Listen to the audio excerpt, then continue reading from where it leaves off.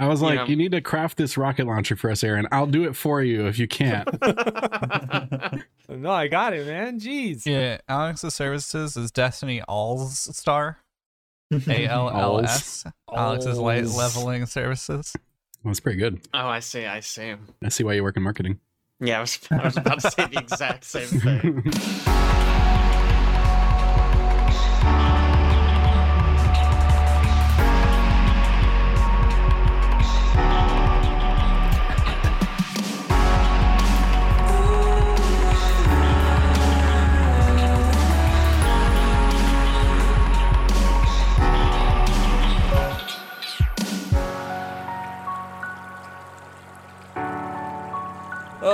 We're multitasking right now, okay? Welcome back to The Forecast, a bi-weekly podcast about everything games, film, and news. I am Aaron Juno. Who's next? I'm Aaron Juno. I'm Alex McCausland. Literally, he was started saying the thing, and then I was like, "Oh wait, who's in order?" And I scrolled. That is you. And I did it too late. It's Let's just try it alphabetical, again. motherfucker. Let's try it again. Hey, everybody. Welcome back to The Forecast, a bi-weekly podcast about everything games, film, and news. I am Aaron Juno. I am Alex McCausland. I'm Caleb Juno. I'm Chad McCausland. I'm Jake John Fetterkyle. And I am Owen Patterline. Hello, guys, gals, and non-binary pals. On today's episode number 168, NFT games are, and I know we are all sad about this, on the chopping block. Oh. Bob Odenkirk stars in the remake of a cult classic, while a real journalist learns and shares the history of civilization. And Blizzard considers adding a Sigma Purri Purri Prisoner skin. It's going to happen, boys. Plus, Destiny 2 raid day is tomorrow, PAX East is in 2 weeks, and of course, we've been playing games. If you'd like to know more about what we do, you can follow us on our social channels, or you can check out our website at weirdhorizon.com, where we have a ton of original content for you to browse through, including our multi-arc Starfinder adventure, The Discordant Signal, which has been wrapped up as of last episode. Additionally, everything we talk about is in our cast notes, which is pushed out to whatever podcasting app you are using. Let's get into it. First and foremost, I have a list. I'm not going to lie, this is not going to be the best list delivery we've ever had, but here we are. I have a list. Thank you, Owen, for providing this list. Yep. The title of this list, importantly, Fake Bands, Real Songs, the 50 Best Tunes by Made-Up Musicians. There are some... I'm not going to go through 50 songs on this list. I'm going to go through the top 8. I know that's ridiculous. I normally do a top 10, but we're going to do the top 8. I think that's... But we won't get, 5,000 Candles in the Wind from Mouse Rat, or, Let's Go to the Mall Heck yeah. from Robin Sparkle. Come That on. is true. Or number 28, which I'm really upset about. Number 28, We Are Sex Bomb in Scott Pilgrim versus the World. I don't know why that's not higher. It's not as good as Garbage Truck. Garbage Truck. Because Garbage Truck is an actual Beck song. Well, but doesn't Beck do also We Are Sex Bomb or no? But so here's the difference is the fact that Sex Bombs was never actually released by Beck. It's just a song he made for the movie, whereas Garbage Truck is a song Beck has released for Beck. I see. Okay. Yes. I like that. I know this because how I found this list to give to Aaron was Edgar Wright tweeting about the position of 28 on the list. Wow. And Of course That's he amazing. yeah, and also he was discussing how how Sex Bombs got there and how it was only done in one take, and they kept it only on one take because they wanted to keep it raw and sounding like a garage band and things like that. And so that's how it kind of came to be the way that it is. But yeah, so that's how all of this got found though. Okay, well, here we go. Number 8, Finest Girl from pop star Never Stop, Never Stopping. Has anybody Good actually movie. seen that? Oh, you have. Okay. Underrated. Man. Underrated, you think? Is that the Lonely Island movie? It is the Yeah. Lonely Island. Okay, all right. Oh, I didn't even know there was a Lonely Island movie. Wild. It's a mockumentary. I mean, I'm sure it's excellent. Sure, it is excellent. Number 7, we have Best of Both Worlds from Hannah Montana 2006. Oh, yeah. That's a bop. Guys, Is that not just a Miley Cyrus song? Oh, no, Yeah, that's It's a Hannah Montana Montana songs, not song. just Yeah. Miley Is Cyrus Hannah songs. Montana not real? No, not at all. Fake. I don't know. Feels like you're really blurring the line here. Yeah, that one I felt like really kind of scooted on by, and I was like, I don't know. It seems a little weird. Number 6, we have School of Rock from School of Rock 2003. Okay. Classic. Right. Yeah. It's Good stuff. really hard to beat Jack Black songs in general. That's true. He just delivers. Man. He's a Has legend, anybody and he's seen- Bowser. Does Tenacious D count? I was on just this about list? to say, has anybody ever So- seen Tenacious D in the Pick of Tenacious Destiny? D, Of course. isn't on the list because Tenacious D tours as a real band. Yeah, I was gonna say, Yeah. but it was like it spawned from the movie, right? Yes. Man, But wouldn't they're it be like a cool real if- band now. Yeah, If but Sex because they Bomb toured as a toured? real band, yeah, I That'd think be they freaking counted as a real band. Yeah. That's weird. Yeah, very weird. Very weird, a lot of the stuff. What's the name of the song from Scott Pilgrim? Is it I'm So Sad? I'm so sad, I'm so sad. very, very sad. Yes. Freaking love that song. So sad. It's very good. It's not a race, Number 5. guys. Number 5, we have It's Hard Out Here for a Pimp by DJ from Hustle and Flow 2005. I listen to that when I work out. Do you? Checks out. Checks out. Actually, Number 4, we have 3 Small Words by Josie and the Pussycats from Josie and the Pussycats 2001. Which, like, fucking great movie. Like, Solid movie. So good. I just got on the topic of celebrity crushes from your childhood with a group I went out skiing and snowboarding with. And like it really takes you back. We start looking through the people that you watched shows that they made in the 90s and 2000s, whatnot. One of the guys there was like, all right, bros, listen, I know this is going to sound weird, but just hear me out. I was young then, okay? My celebrity crush was Cindy Lou Who. all right. Yikes. But cool. Yeah. Yikes, but cool. Yikes, but cool. Number 3, which I cannot believe this is not number 1, which is Shallow by Jackson Maine and Alley from A Star Is Born 2008. Yeah. It That's is an a shame to me incredible that song. That's like a real only song. 3. It is like a real song, except not from a real band. Real songs, fake bands. It's just a Gaga song. I know. No, it's not. It's not a Gaga song though. It's a Bradley Cooper song. Yeah. Yeah, man. Yeah, I guess. Number 2, coming in just in second. Honestly, probably a good spot for it. Scotty Doesn't Know Euro Trip 2004. Solid. Definitely thought that was a real song. I also Really? thought this was a real song. This is when I discovered it was from a movie. I was like, huh, I thought this was like an actual band. That was just like on the radio and stuff when I was a kid. Last but not least, we have at number 1, That Thing You Do by The Wonders in That Thing You Do, 1996, starring Tom Hanks. Oh, wow. I've never Yeah. seen Never this heard of that. movie. I assume it's good if it's number 1. It's his directorial debut about an early 60s group that has one hit before disbanding. And that one-hit wonder was on the top of this list. Anyway, there's a whole bunch of other weird songs on here too that like I start scrolling through. I'm like, oh yeah, I remember when they were doing that in that movie. But what a strange list to put together. I'll take it though. Fake bands, real songs, 50 best tunes by made-up musicians. We'll put in a link so you can see it. On to the more important stuff on news-related items. Apple, who of course, with like 28% of the market share of mobile devices in the world, and always Innovation, man. yeah, well, they don't need to innovate because they're just always using the most common cables available. Is it only 28%? It's only 28%. Honestly, incredible. Isn't that That's crazy? dope. Low. I mean, the thing is, Androids just everywhere else are just so popular. Yeah. And there's so many companies that make Android devices. There's one that makes Apple. Yeah. Yeah. So Which company is that? what company is that makes Apple phones? iPhones? I don't know. I don't know. That's a tough one. The Steve Jobs Corp. Yeah, Steve Jobs Corp. That's it. There you go. Mm-hmm. Good. Anyway. good. They have been making some updates to their EU release of the iPhone, which includes a brand new USB-C port. More so, let's backtrack for a second. I don't know if you guys know this, but EU has mandated that phone charging ports, like any phone that comes out in the modern era, is required to be USB-C. So iPhone had to respond to that, and we have been eagerly awaiting. Most of us thought it was going to be just pure wireless charging. Just get rid of the port because, That's what they've been doing with their design decisions. There's a lot because they said something about like, yes, we will comply with the order, and then people were like, they're just gonna remove the port. Yeah, because that gets around it. Yep, that would have gotten around it.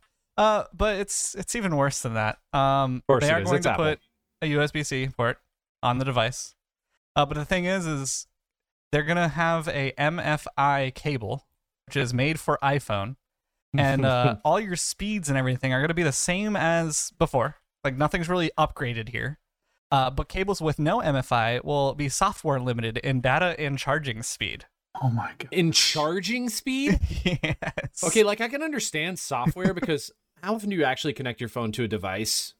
Like, sure, to your car, maybe. Yeah. But charging speed? Yep, charging speed. How long do you think Apple's lawyers read through the details of this everything has to be USB-C rule before they were like, hey, they just mean we got it, the actual shape of the cable. Okay, but here's the deal. Here's my question. How slow is it going to be? Because, and maybe the article which I should have read before starting this new segment explains. But if it's like minimal difference, the third-party cables, it's really not going to matter. And then also usually you charge overnight, or like you're on the cable while you're sitting at your desk or something, and then when you go out, that's when you're using batteries, right? Yeah. I mean, that's how I kind of operate. Like right now, my phone's off the charger and it's 87%, so I don't need to put it on. But if I started to see it dying, got a cable right next to me. Just throw it on. But is it an Apple sanctioned probably good cable? So like they have what they consider quote unquote fast charging, right? It's like you can get your phone to like 80% in like 15 minutes or something. Yeah. So it's probably like that will be locked out. Yeah, I've never had that experience of like, man, I've got to get out the door in 15 minutes and my phone's at 1%. So I don't think it'll matter. But I think it's a decision. It is a design decision that Apple would make. Even if it doesn't matter though, it'll be like in people's heads like, oh, I don't have the good one though. I need the good one. True. Yeah. Alex, as we're talking about this, I can tell you're in a nightfall because your camera colors are changing so dramatically. No. So much red a second ago. Oh Looked my like he was dying for a gosh. second.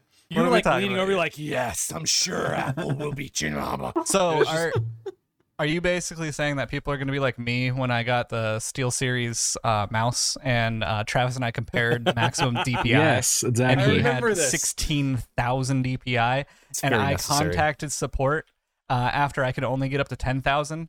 And I said, why don't I have the capabilities of getting up to 16,000 DPI? And the guy replied to me, I'm curious what game you're playing that you need 16,000 DPI. That's not the point. I was like, it's not the point. It's the principle. Did I say I was playing a game?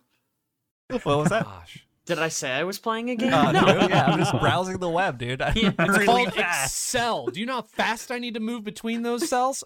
I've got a 12 monitor setup, okay? That's right. That's right. Absolutely. All of them are IMAXs. I think it's interesting because the EU has like a pretty serious like right to repair law.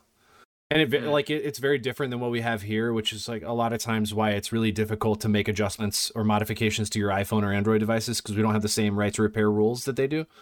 I think that's why specifically they're able to enforce USB-C like on every device that's produced, because they're moving towards this sort of like circular economy by 2050 thing where they don't have a lot of excess, not a lot of waste. It's just so different here, which is why we're still on a freaking lightning cable. I would rather have slowed speeds with this USB-C MPC TI or whatever it is. Then you can like actually know that people around you are going to have the charging cable of your phone because it's all universal. Yes, it's awesome, man. You got a phone charger? And it's like, yeah, but like, what kind? Have you seen that TikTok with those guys? Yeah. Like, hey, you got a phone charger? Yeah, here it is, lightning cable. Why, mate? It's like 27% of all iPhones or all mobile devices in the world. Crazy. What I don't get about the USB-C enforcement is like what happens when USB-D comes out or whatever it is. I mean, USB-D is already here, buddy. I I mean, do you think they'll make that adjustment that fast? Because USB-A has been out for a long, long time, and it took quite some time for them to even move to micro. In the world of like mobile electronics, they've gone from like mini to micro to USB-C over the course of a decade, right? Yeah, but I think this change was pretty serious, right? Because all of the other USB cables have one direction. They're, single direction plugs, whereas USB-C is two direction plug. And then I feel like they took a long time making this standard so that they could capitalize on that and keep it the same for a while. Here's the next question. Well, is there going to be any budget for R&D to get better cables now that this is in place? Like, mandated that you can't use anything but USB-C, who's going to invest in making anything better? So, like, do we just stump ourselves as a society because of the EU? That was my next question, actually. Interesting. Like, I was just looking, USB 1.0, which is the A, the one we all know, is a 1996 debut product. Ooh. A long time ago. Right. So if you think about it, like USB-C... I was two.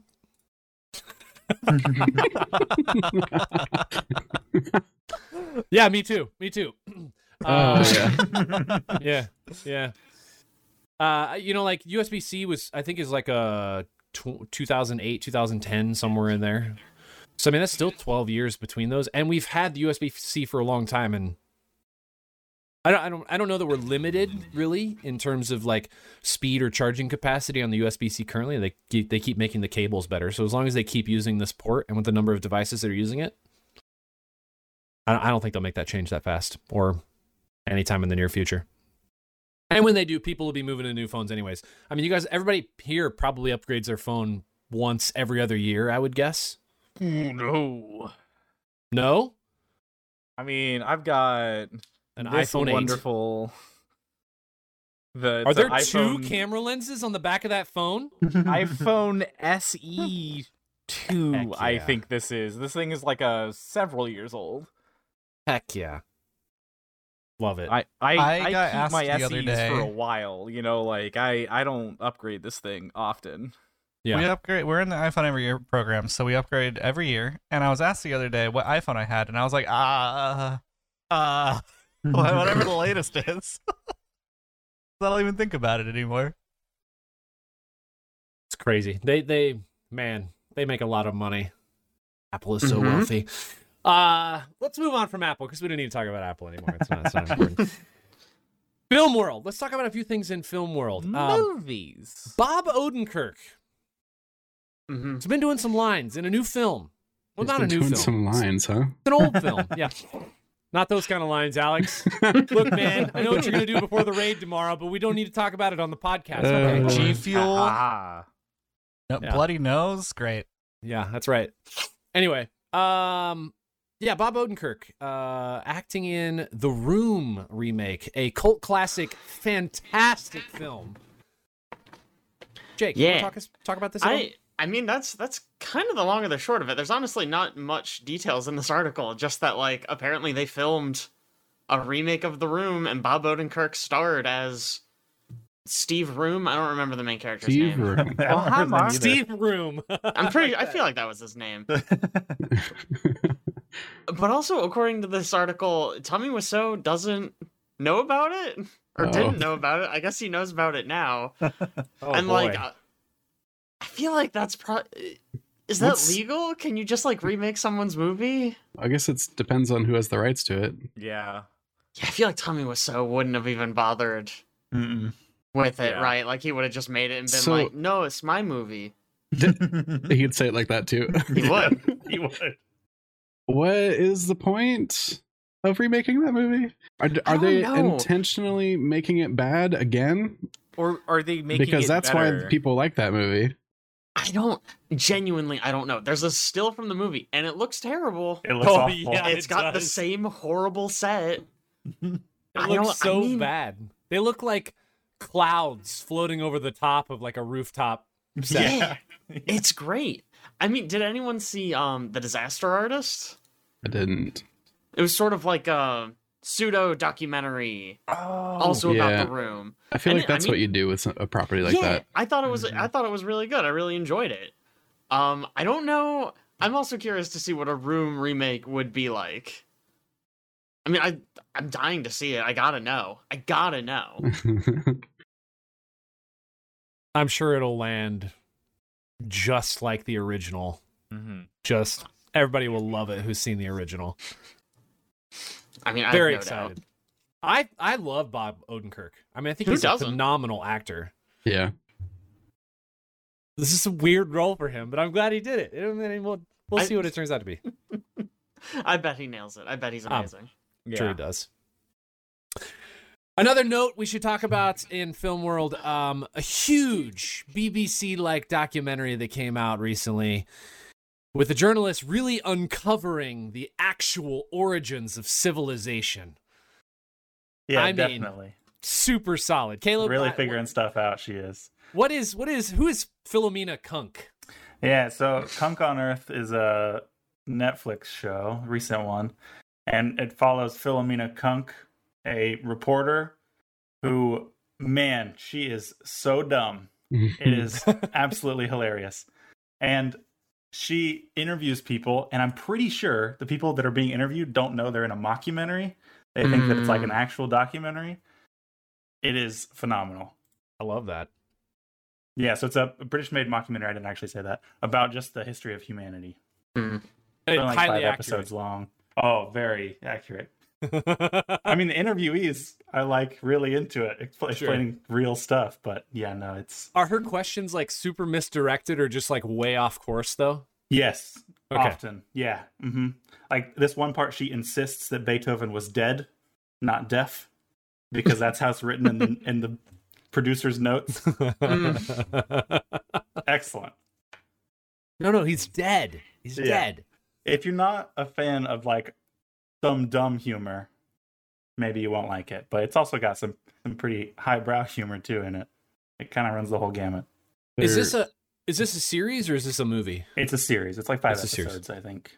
This has a Not very 100% long. on Rotten Tomatoes right now, by the way. Oh, dang. Pretty Nice. high. The only thing I know about this show is that they're like big fans of the 1989 Belgian techno anthem "Pump Up the Jam." Yes, they are. I mean, Well, what a good pump song. it. You gotta watch Pump the it show, up. and then you gotta look at the original YouTube video for "Pump Up the Jam" and just see all the comments. It's excellent. Love that. Love that. Okay. Owen, Yeah.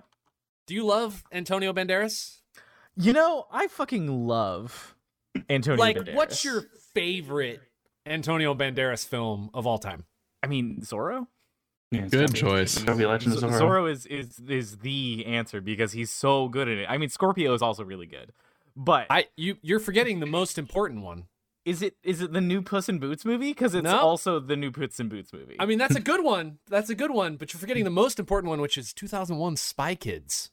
I was gonna say wow. Spy Kids Oh, too. man. Kids. So Get out of good. here. It's a I classic. forgot he's in that. Freaking classic film. It's great. Missing it. But anyway, Puss in Boots 2, Yeah. recent release, right? Did you go watch it?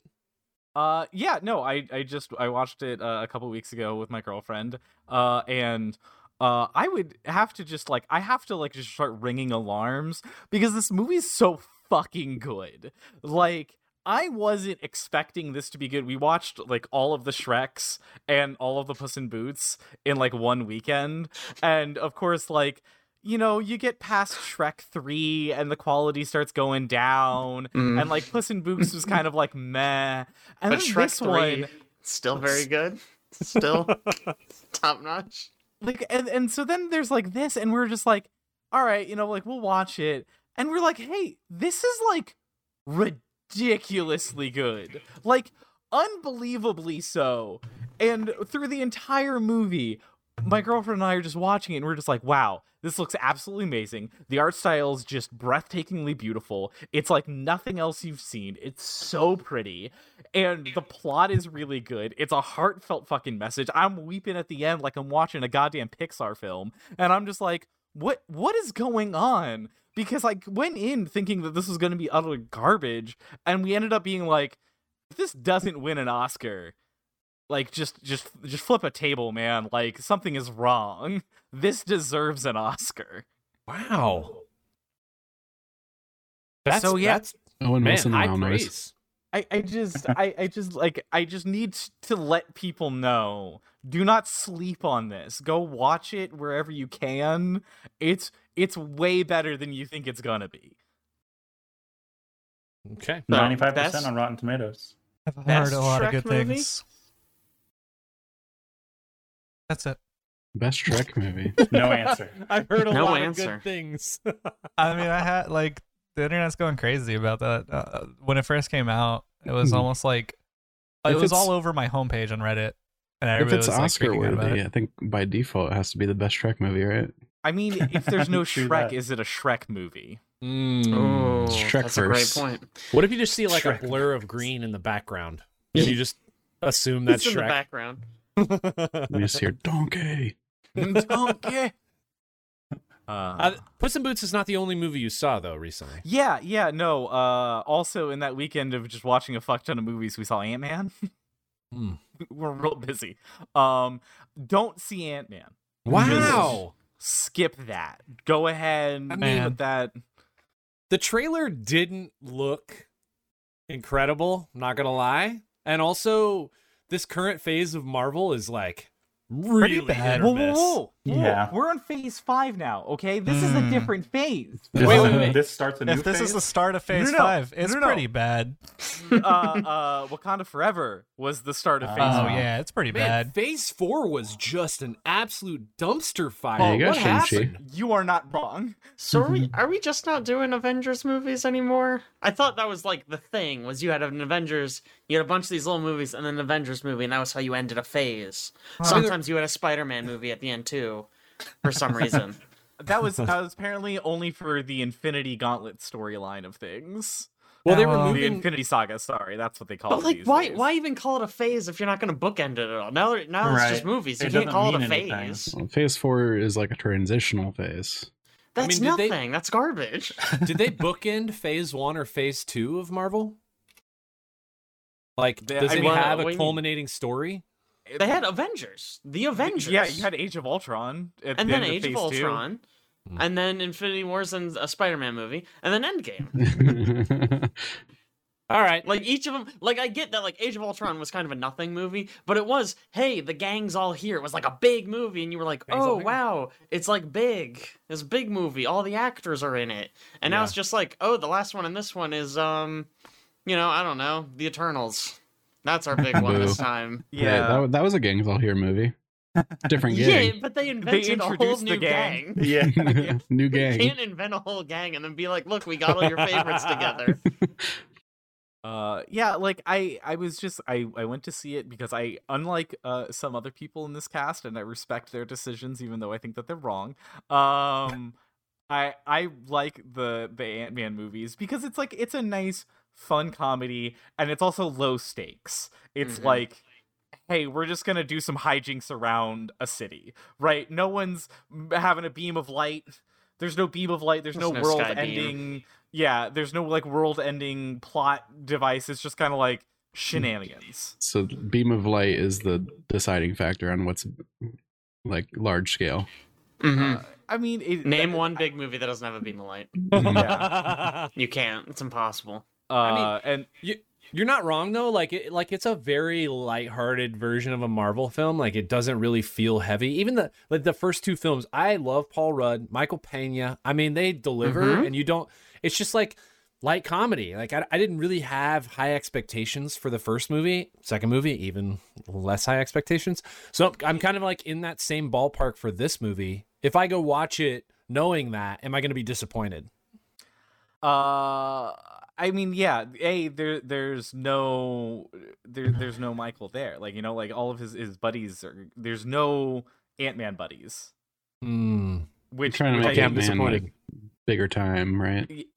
Yeah, like I And more integral to the understand- story. I understand the purpose of this film because it's like, hey, he was the guy that was fucking around in the quantum world, so you need him to talk about quantum shit. Like, that's it is a natural progression of the story and him. And I was like, okay, cool, I get that. But the problem is that when you're making it so epic and so important, and it's like, hey, here's the big bad of the next phase, and we're introducing the big bad, and like this is kicking us all off and everything. I'm just kind of like, I don't care.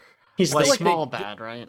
Yeah, like I'm trying to go in for that fun, local small kind of movie, and instead I'm getting something that's very like, I mean, there is a scene in that I looked over at Allison and was like, if you didn't have Paul Rudd in this, I swear I'd be watching Star Wars. Like the costuming of the characters and the costuming of the heroes in that scene are just so Star Wars like that I could not tell it was a lightsabers and the Force that they use. You know. Don't you like Star Wars though, right? I do like Star Wars, and I don't think it's wrong, but I think it's like, if you're going for Ant-Man and then you get Star Wars, you're like, this isn't what I was signing up for. This is different. Well, so that was kind of the I'll probably still see it at some point, because until I decide to stop watching any Marvel movie, I have to keep up with all of them. Again, Alex, every time you talk, it's like this, I'll probably still see it at some point, as red is just on your face. What it just seems so angry. Bruce Wayne? Like, what's going on here? I will say the one just absolute best part of it is Jonathan Majors. Jonathan Majors acts so good in that movie that, like, just go see Jonathan Majors act. It's so fucking, like, I would recommend seeing it solely for that. He just does that good of a job. I heard he's incredible in Creed 3. Like, that movie's maybe not I haven't right, seen Creed 3. Yeah, it is. Maybe that he's also super good there. But like that man can act so well that I want to see everything that he's ever in, because it's just so good. And so to have him as like, hey, here's the reoccurring big bad for the next Marvel thing, I'm like applauding, because I cannot wait to see him show up more. I am eager to see him show up more. I am like, yeah, this is going to be a good villain. I'm excited for this arc. I am excited to see him be this villain. Like, this is going to be so good. It just sucks that this is the movie to start all of this off with. It's like, oh. Yeah. All right. Well, I mean, hopefully they recover. They can only go up from phase 4 or phase 5. What was the last phase? 4? 4. Yeah, they can only go up from there. If they kind of like came out and announced that they were just exploring different stories, nothing was going to connect, etc., I feel like phase 4 could have been interesting and cool if we got like mini stories and that was like what they were going for. But they never really said anything, and they said it was a phase, so it just all seemed to like it should have connected, and it didn't, and it was just weird. Well, it's also like, you think about it, I mean, like, the Infinity Saga is probably one of the most recognizable Marvel properties as far as, like, the characters who are involved, the story arc that's involved. And then when you get done with that, when that is, like, capitalized on and completed, where do you go from there? Because, like, there's not a lot of giant story arcs you can do that are as captivating as that one is. So I think they just throw a bunch of stuff at the wall and see what sticks. And I think that's kind of what they did, is they did exactly that. It was just like, hey, here's the phase where we're just going to like throw some shit at the wall. We're just going to play around. We're going to just like make some kind of whatever movies and see, we'll see what people like, we'll cap off some characters. So that way you kind of have some resolution of, like what's Thor's ending gonna be? Okay, cool. Here's the Thor ending. He becomes a dad. There you go. He's Daddy Thor now. Like, so like I feel like it was just kind of some of that stuff was just like, let's just kind of put a couple things in the back burner to kind of wrap some stuff up, and also like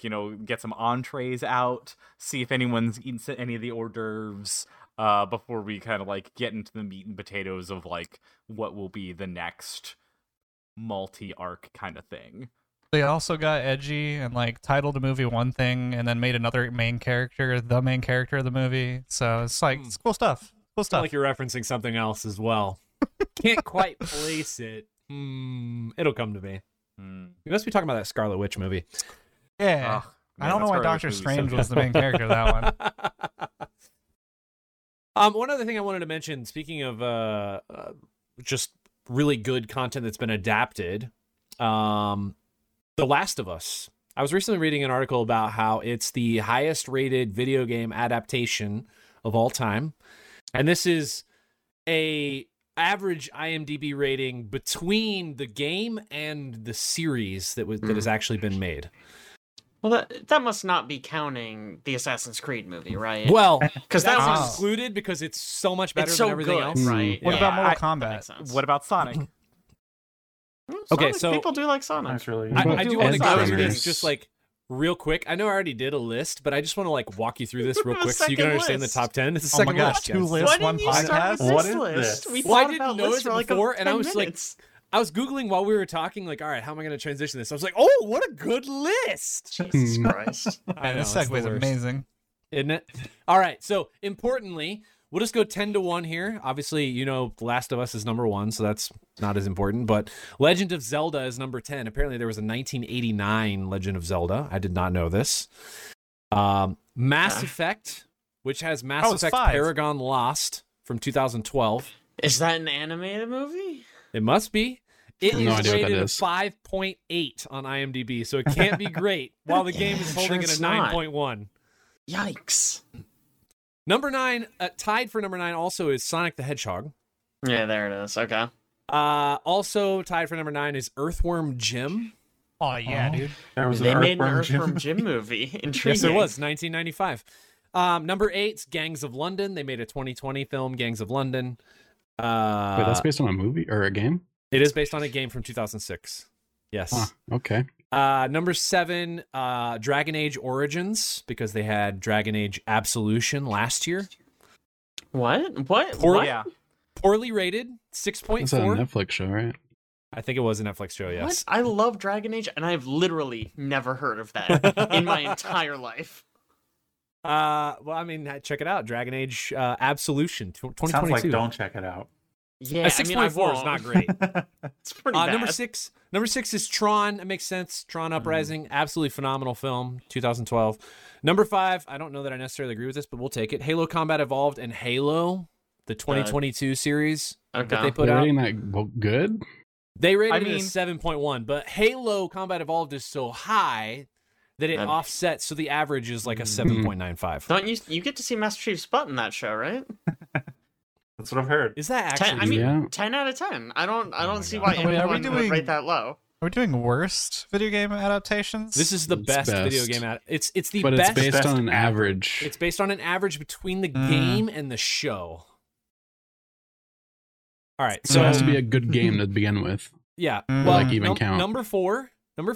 This makes sense. Castlevania, Okay, good. Oh, There's sure. Castlevania. Yep. 2017. Its average rating is 8.05 across the board. Number Here's 3. Sorry, ahead. can I just? Yeah. So when you do say something like Castlevania, there's like a billion Castlevania games. Original Castlevania, 1986.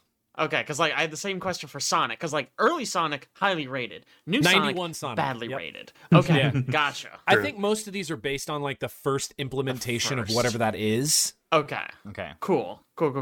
Number 3, League of Legends, Arcane, absolutely phenomenal show. Yeah, sure. So that checks out. Yeah. Number 2, everybody probably could guess this, The Witcher. Oh. Oh. Yep. Above Arcane, Yeah. that's weird. I would have it's put Arcane it's higher. because Mm. the It's 'cause game League is rated sucks. so much Yes, higher. Because League that of makes Legends. sense. That makes Okay. sense. It's Yeah. because League sucks. Sorry, everyone. Yeah. Well, importantly, like It's no Dota. The Witcher at number 2, its average rating is an 8.3. The Last of Us, the game rating is a 9.7 on IMDb. The adaptation is a 9.1 on IMDb, which is a 9.4 overall. So it's a whole percentage point or a whole point in front of The Witcher. The Witcher's tough too, right? Because there was a Witcher 1 that basically Yeah. nobody liked. True. Witcher 2 got like a cult following, and then Witcher 3 was like the biggest game that came out in whatever year it came yeah. out. Like it's massive now. Is but it like the first one, based on nobody The Witcher gives a 3, shit this about. list? It is based on the first one, 2007. Okay. Really? Weird. Yep, and it has an 8.5 on IMDb. Wow. That higher than I thought it would be. Yeah. Mm-hmm.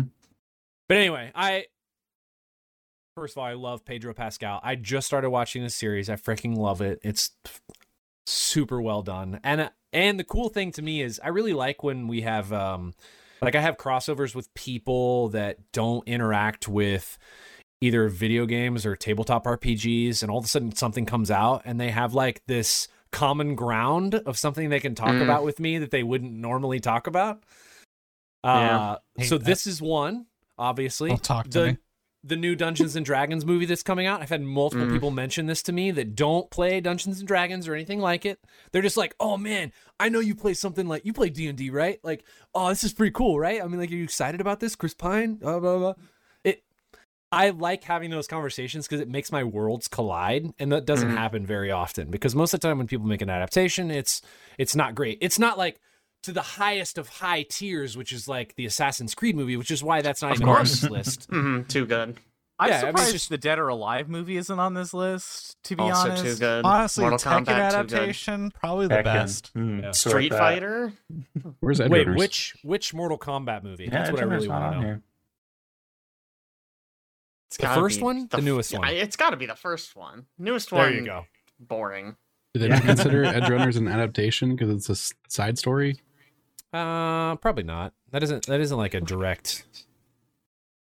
I mean, it is a side story. I don't know. I feel like it would count, right? I mean, like, because The Witcher, also, the games, as far as I know, don't tell the same story at all. Same character, I guess. There's some Okay. similar questing, but yes, you're on a kind of different...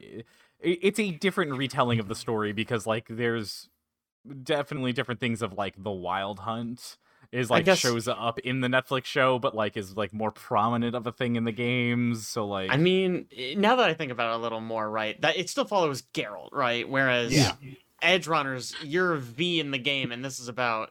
You know, Someone V completely isn't different. even involved at all, Right, and neither is Johnny Silverhand. Like, the two most important characters don't exist, so that's fair. The last thing I'll say about this Last of Us is that it has also the highest search volume per month over any other game or any other adaptation of a game in the year it was released. So they average about 301,000 searches. Whereas Cyberpunk Edge Runners, which is number 2, gets 246,000. So clearly people are excited to watch this show. And I don't know. I really like, again, that there's this like crossover between groups of people that don't normally play video games. We can talk about something that's totally unrelated, that they're not even like, this is not something they'd ever touch. I'm like, sports! I'll talk to them about sports, but they don't talk to me about tabletop RPGs or video games or anything like that. Now we have that opportunity, so it's fun. I feel like it's funny for me because I guess I'm like a closet nerd at work. I don't usually talk about that kind of stuff at work just because like I feel like the reaction is either going to be I don't know or care about that or bad. So I'm like I just won't bring it up. So then like when my coworkers are like, "Oh yeah, I was watching The Last of Us," I had to like not go, "Oh yeah, I played that like ages ago." Because, like, you know, then my secret would be revealed. Yeah, and I'd be laughed out of the room. You say that and they just instantly shun you. Is that what's Yeah, goes through your head? fear. That's Oh, the you fear. played the We're like, game? wait, you played the game? Oh, And then they nerd. throw up on their computer, and then I they get all, fired. then they all push you to the ground and kick you. This checks out. Last night I was at a poker night with some guys. They do not play video games. They do not play tabletop RPGs. The furthest they've gone into a board game is, and they call it Catan. So like, that's as far as it goes for them.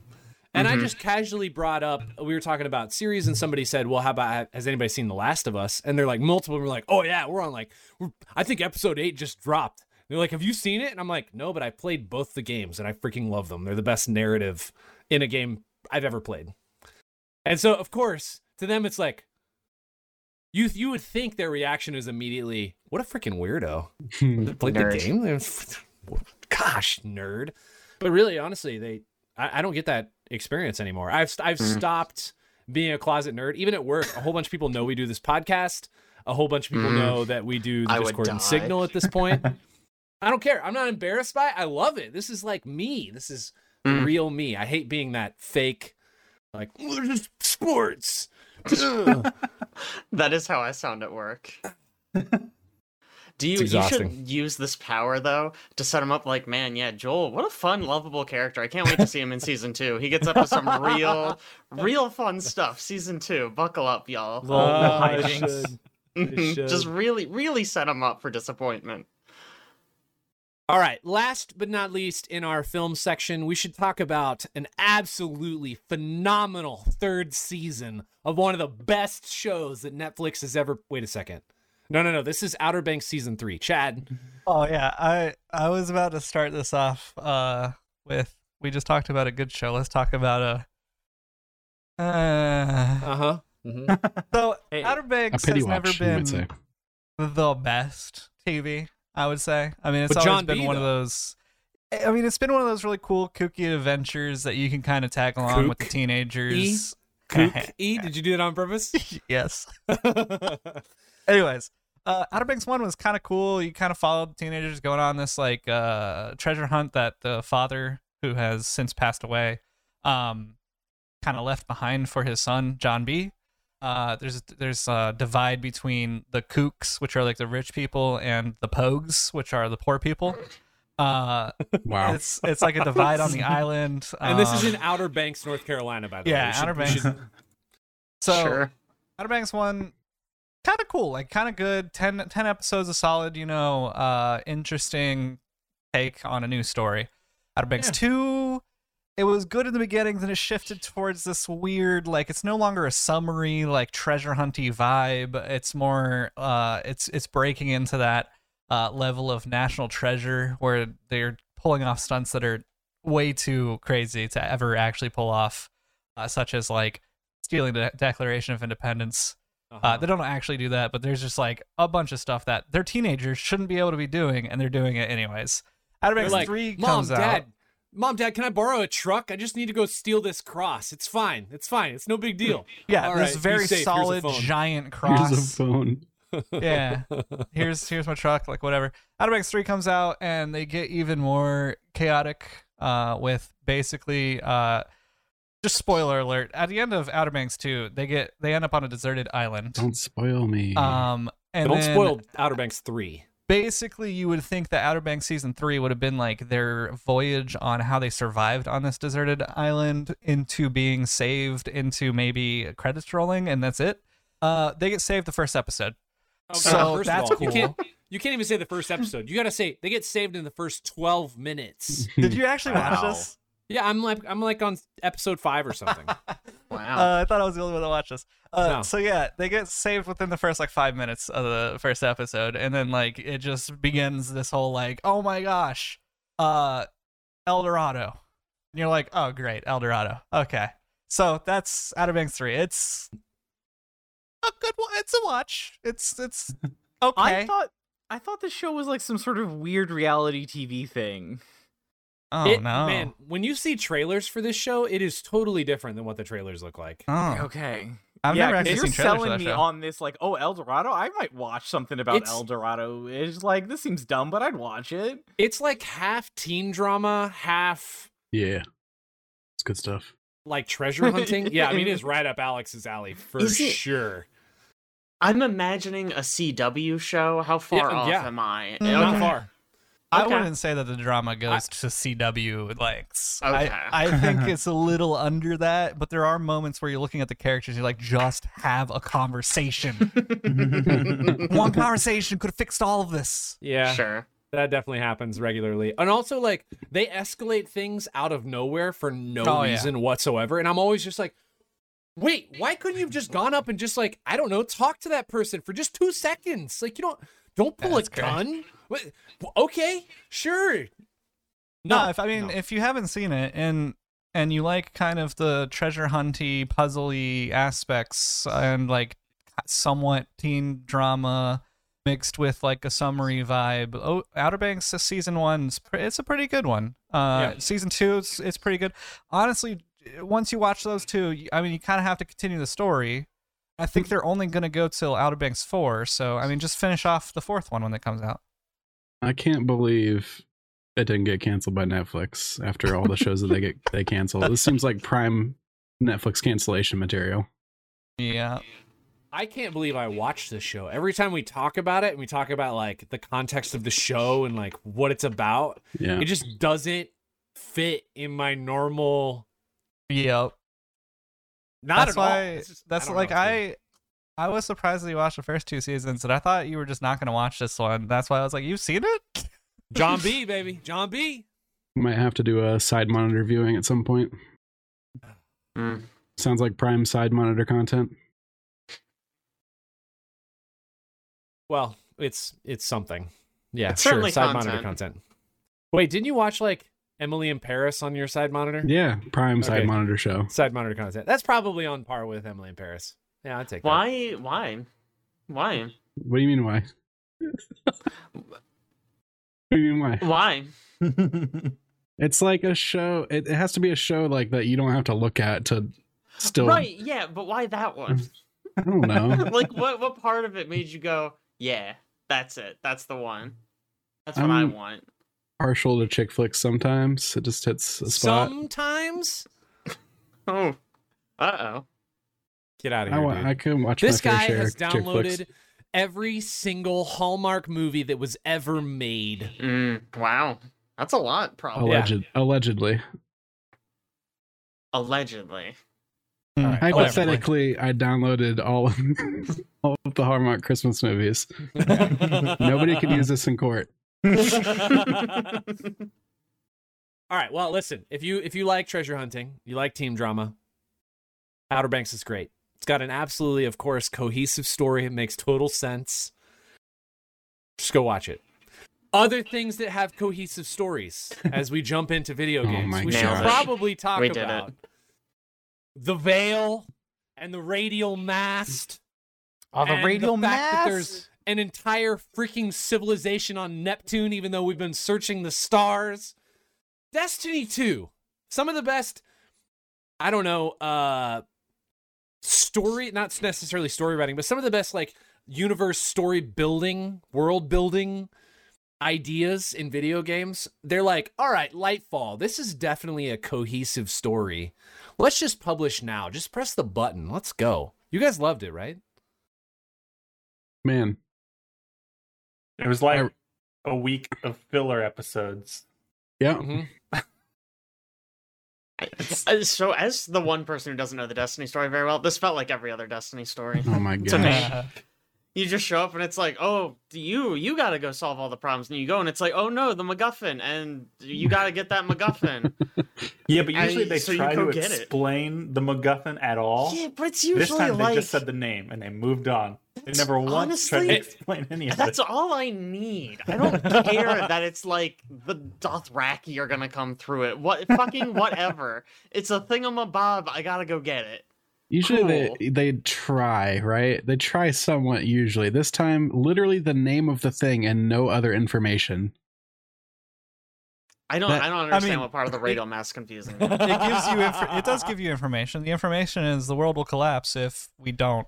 We don't even know Get if it the world will first. collapse. We just know something vaguely bad will happen. Do you want something vaguely bad to happen? I rest my know. case. Go get that mast. Get that mast, boy. All right. For like, pause for a second before we like continue down this road. We should probably let everybody know who hasn't played Lightfall that this is Destiny's 1, 2, 3, 4, 5th. This is their 5th expansion since launch in 2017. Destiny 2.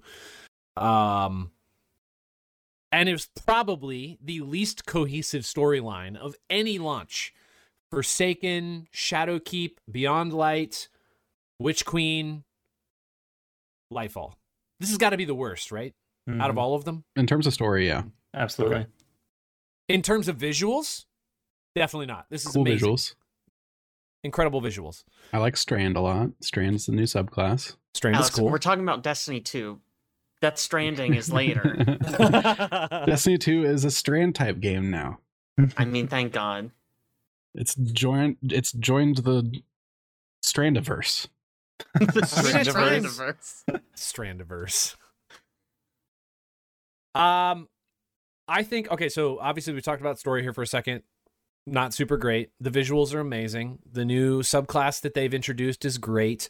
They made some major changes to armor, which I think are key. Armor mods, amazing. I love that they have made the game at least somewhat more accessible for the wider player base. Right. For a long time, we spent, like people would just go on the Destiny app every day and be like, "Ooh, what mods is Ada offering?" Because there's no other way to possibly get this. Where now it's just like, look, everybody has access to the same basic things. Basic. We'll keep it at that, basic, because they don't have like the upgraded armor. They don't have all the exotics. They have access to the same basic things, but it puts everybody, I feel like, on a more even field when it comes to participating in PvE and PvP, and even some of the end game content like raids, which we'll talk about here in a second. This makes, I feel like, all of that more accessible, but it's still difficult to achieve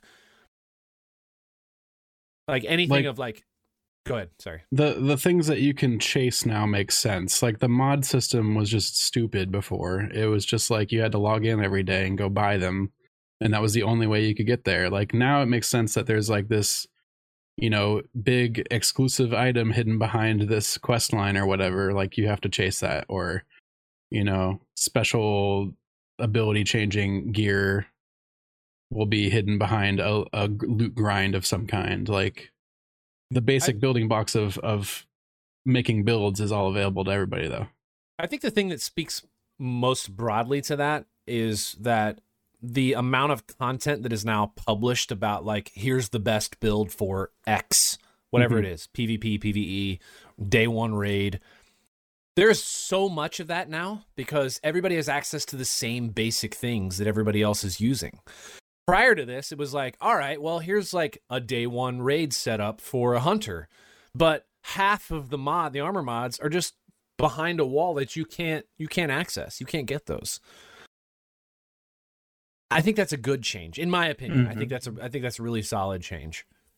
And they still have scarcity and like FOMO stuff in places that are okay for it. I think like seasonal weapons and stuff like that, like stuff that makes it feel special to be playing during the now. That will go away eventually, but it gets replaced by new cool stuff also. Careful how far you go with that, though, because that's how vaulting happened. Sunsetting is bad because it directly took stuff out of your hands. Like if you had a favorite gun that you were already using, sorry, we're taking it from you. That was a real bad decision. I think they've recognized that. Didn't play 3 seasons ago and there was like a special scout rifle that you'd missed out on, like that's it's a reward for the people that stuck around for that. Yeah Man, in typical Bungie fashion, they implement some nice quality of life updates, but they implement them not as well as they need to be implemented. Yeah. Like the loadout system, you can't name your loadouts. They have like a set list of names that you can scroll through to pick one to name your loadout. And a set list of icons. Just let me type in the name. I don't know. No idea. They do weird stuff like that. I can't even imagine a reason for that. That's insanity. Yeah, it's wild. They need to give players something to complain about. They fixed a lot of things. They're like, we can't fix everything. I mean, they gave us Lightfall. They gave us plenty to complain about. Come on. It's just funny because got them. Like the build system is so good, and I have 2 different solar builds that I have, and I just named them Solar and Solar because like I don't know what else to do. Right? Alpha and beta, bro. Alpha and beta, like you could do that, I guess. But what does that mean? Nothing. Yeah. I have like 2 solars or 2 voids or whatever. One of them is actually named Raid though. One of them's named Void or something. I made colors. the first solar one like a darker orange, and the second solar one a lighter orange. You just hover over it and you know which one it is. I mean, it's still dumb though. It's still dumb, yeah. Go ahead, Jake. I was just gonna say, I mean, how hard is that to be like, hey, type in something? Right. Like, Can't be that that hard. hard. It's not hard. I'll be honest with you. I look at Destiny's user experience and it's just it's bad. Like, dude, you play Call of Duty. Okay. I never said Call of Duty was good. 2 wrongs don't make it right, Aaron. Having to try to find a legendary lost sector, and you have to click on individual planets and escape back out, and then click back in. Finally, you're just like, I'm just gonna Google it. Like, F it. Like, it's not even worth it. Yeah, it's not great. Call of Duty used to be good, where it was just lists of stuff, and I think that's what they need to do. It's just have lists. So luckily they've implement. There's a lot of people who've implemented tools to help you better figure out how to navigate the universe of Destiny. Whether it's today in Destiny finding like the specific things that are on rotation, or it's light.gg telling you what the god rolls are on weapons, or it's the Destiny app, which is actually great, grabbing bounties while you're in orbit. You don't have to go visit every single vendor for a bounty. That's awful. What's funny is so I've been playing Jake's account during the day when he doesn't. You can't say like I've been playing like it's casual. You said to me the other day, I started playing at like 8 and I didn't put it down the controller until 6. Yeah. Wow, he played -2 hours. I grinded Nightfall straight until 6 a.m. one night. So I've been playing it, and I have access to his account because he gave me that, but I haven't bothered him to get access to like Destiny Item Manager or anything like that. And so anytime I'm interacting with his vault, I'm using the in-game system, which is just god awful. It's just a page of unorganized junk in this lists of them. Man, and I didn't know there was a way to interact with it outside of the there's game. so What's many. so funny is like even in this menu on the side, it has a little image of a phone and it says companion apps. Enhance your Destiny experience with apps designed by Bungie and talented Destiny fans. Why don't they just put that into the fucking game? Good question. It's so funny because they're like, we know this menu is super bad. You should probably just use a third-party tool. Mm-hmm.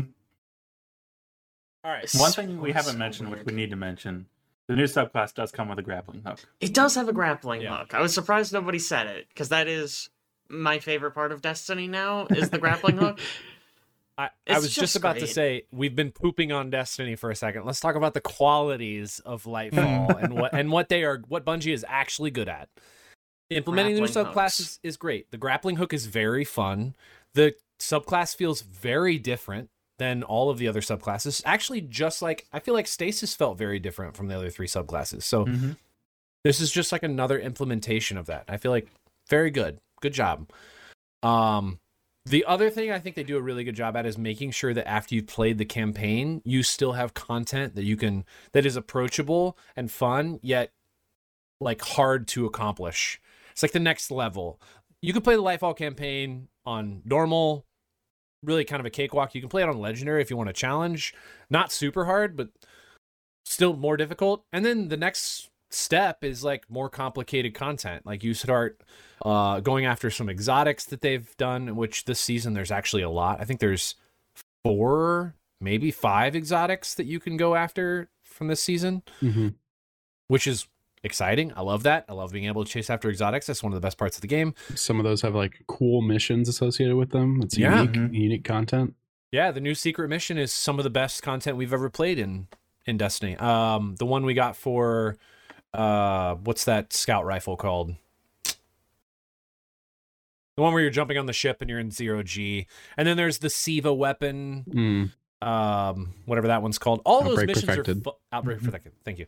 All those missions are great. They're fun. They're enjoyable. They're unique. It's like a different approach that Destiny takes with the player, and I think all that's really good. The other thing that they also do that I think that they're very effective at doing are dungeons and raids. We haven't really touched base on this, but some of the best sort of end game content that Bungie produces are the dungeons, which are 3-player dungeons, and the raids, which is the big one, which are 6-player raids. And we as a group are, I guess our fire team of 6, I guess technically probably 8 that we rotate people in and out of, we have done all but one of the raids that have existed in Destiny. We haven't done the most recent one, and we haven't done the one that drops tomorrow, obviously. I feel like I see stats all the time that like only like 15-20% of the player base has ever done a raid.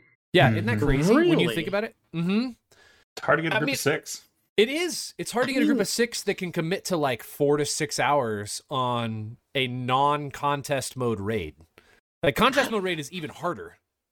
I hope you know what you're getting yourself into. I think don't that's really, also- but I'll find out. I think that's also just MMO statuses, because like you look at raids in like WoW or Guild Wars or other MMOs, it's like I think they're avoided as well by the majority of people, because it's like content that's harder, and then you have to like communicate with people. You have to socialize. Socializing is hard, man.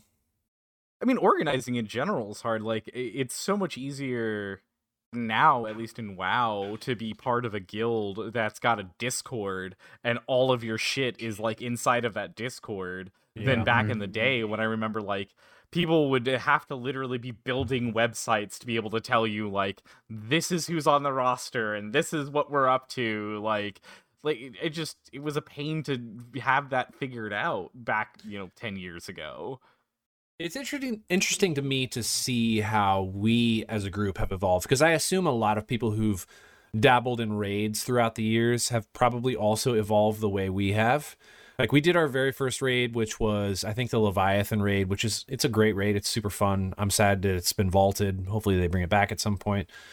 But we did that first raid, and it was just kind of like, whatever, you just bring in whatever you have for your setup. We didn't care about, like, PvE versus PvP loadouts. It wasn't, like, optimized. We weren't figuring out what subclasses worked for each character, how many Titans versus Warlocks versus Hunters were going in. Whereas now, Alex has spent the last, 85 hours researching the exact percentages. You just said we as a group have evolved. You're only targeting Alex here. I mean, for what it's worth, all of us we've changed for one way or the other. Like, I now have the game has changed too. It has. But I think pre-Armor 2.0, you had much less options for what you could do on a specific class. That's true. It's definitely true. And then now that we basically have Armor 3.0, essentially, even though they're not calling it that, there's even more diversity, I think. Yeah. Well, and again, I think we have a lot of people who are publishing content. They're like, I've tried out this build. It feels really good. Here's the pros and the cons of this loadout. This might be a good day one thing. That's all of my TikTok right now. Everything I scroll through is just... It's all my YouTube Here's as well. a Hunter build. My YouTube recommends have changed to entirely Destiny. Yeah.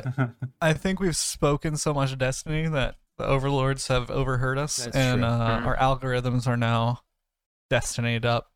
That's true. I mean, I am going to get a bunch of content about the history of the USB cord at this point, but it'll still be a lot of Destiny too. You'll probably see the EU mandate.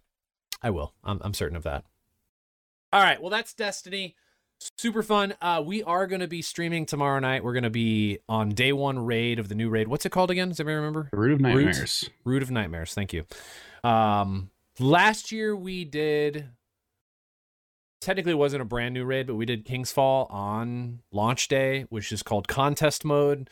It's way more difficult than the raid when it's outside of contest mode. So we only made it past, I think, the second real past checkpoint. Totems. Yeah, past totems.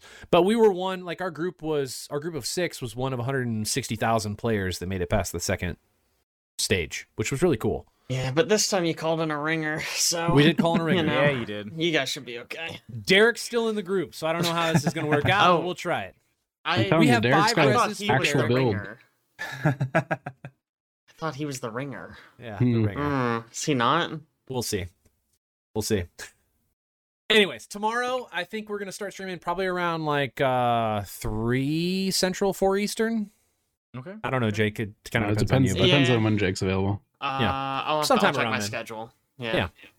But anyway, come check that out. That'll be really fun. Very excited for the new raid. It's going to be a blast. Also in video game world, we should probably talk about the Dragon Ball Breakers sequel. Yeah, Dragon Ball Breakers. Everyone's favorite game. Yeah. No, they announced a new freaking Budokai game. What's Budokai? It's their original fighting game. It was a fighting game on the PS2, Dragon Ball Z Budokai. I had it on the GameCube. Yeah. So much Budokai. Yeah, it was dude. so much fun. Huge cast of characters, very approachable, very fun. A whole story mode that basically played through the whole Dragon Ball Z saga. Wow. But in fighting game form. And they announced a new one yesterday, 2 days ago. It's like a 3D fighter too. It's an arena. It's not just a 2D plane. The old ones, at least Budokai 2 was at least 3D, more like Tekken. You could dodge left and right. Yeah. Tenkaichi was actually an arena. Okay. So when you say arena, that's more like what It was one of the more recent games that they released. Shoot, hang on. I'll look it up. Kind of like those Naruto games, I guess. Xenoverse is what I'm thinking. Xenoverse, maybe, yeah. So I played a little Xenoverse, and I could not stomach it. I didn't like it very much. So hopefully it's not exactly like that. I'm hoping Budokai... I'm hoping that means it is more of like a fighting game and less of like a run around this big open area. Button masher. Yeah, right. Because I would be a lot less interested in that than like a proper fighting game. Well, there's a lot of people excited about it, so it's probably going to be more fighting gamey. I would hope. Yeah, I'm a little surprised they didn't just say Fighters Z2, Fighters Z. Yeah. Maybe.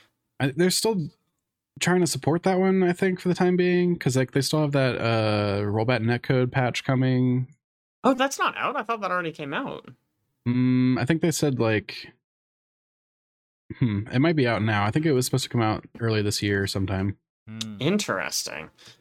Just with how big that was, I'm a little surprised that they didn't just go like, why would we bring Budokai back? Just keep working on fighters. Yeah. I mean, I guess it's different studios, but... How long has it been since the last one? I think like 14 years, I think is what Narco said. I was going to say 17, but it's been a long freaking time. Think they'll do a full big campaign like the old game, or is it going to be more like recent fighting would games hope so. And have like almost nothing? I really don't know. I feel like fighting games are in a weird spot. I feel like Street Fighter 6, I feel like they've really been talking up their single player mode. Mm-hmm. And maybe that's just wishful thinking on my part, but I feel like they've talked about like, yeah, there's going to be a whole campaign. You're going to learn all these moves. There's going to be like this RPG stuff. And I'm like, yeah, that's what I like. I like a space where I can actually try to get good at a game before I just go online and get dumpstered over and over and over and over and over again for a few hours. Like the chance to be like, oh, this is like what a combo looks like. Here's the input for a fireball. I know it now because I've done it 100 times against bots. Yeah. Like I love Guilty Gear Strive, but the fact that my only practice is basically against you guys or going online and getting dumpstered for a few hours. Like there's nowhere I can just like go in and be like, okay, let me see if I can try to figure out, Bridget's combos. Like I guess there is an arcade mode, but it's like 4 fights in a row with no story. And the AI is not that good. Like old Budokai went through the whole Z saga, so and they show in the trailer they show basically nothing, but they show blue hair Goku. So yeah, I really hope they do that. I think that'd be so cool. Maybe they do like the whole Z saga plus Super now. I mean, that'd be dope as hell.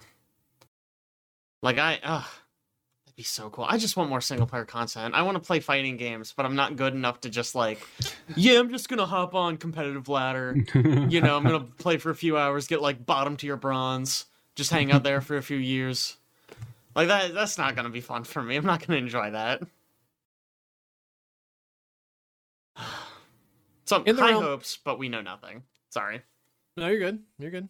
The trailer is really good. I think it shows basically nothing, but it is a like old CRT TV with old Budokai footage on it, and it like slowly zooms in, and then you finally get like all the way zoomed in, and it's like a full nice high res like widescreen image, and it's like that does sound cool. Detailed I like when they do that. Environment, new Goku.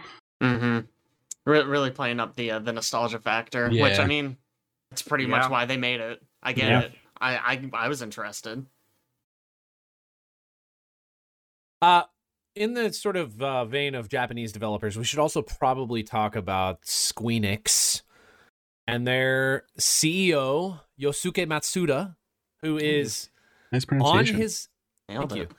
He is on his way out after being pushed out, essentially. He's been the CEO for 10 years. He was in charge of publishing for Final Fantasy.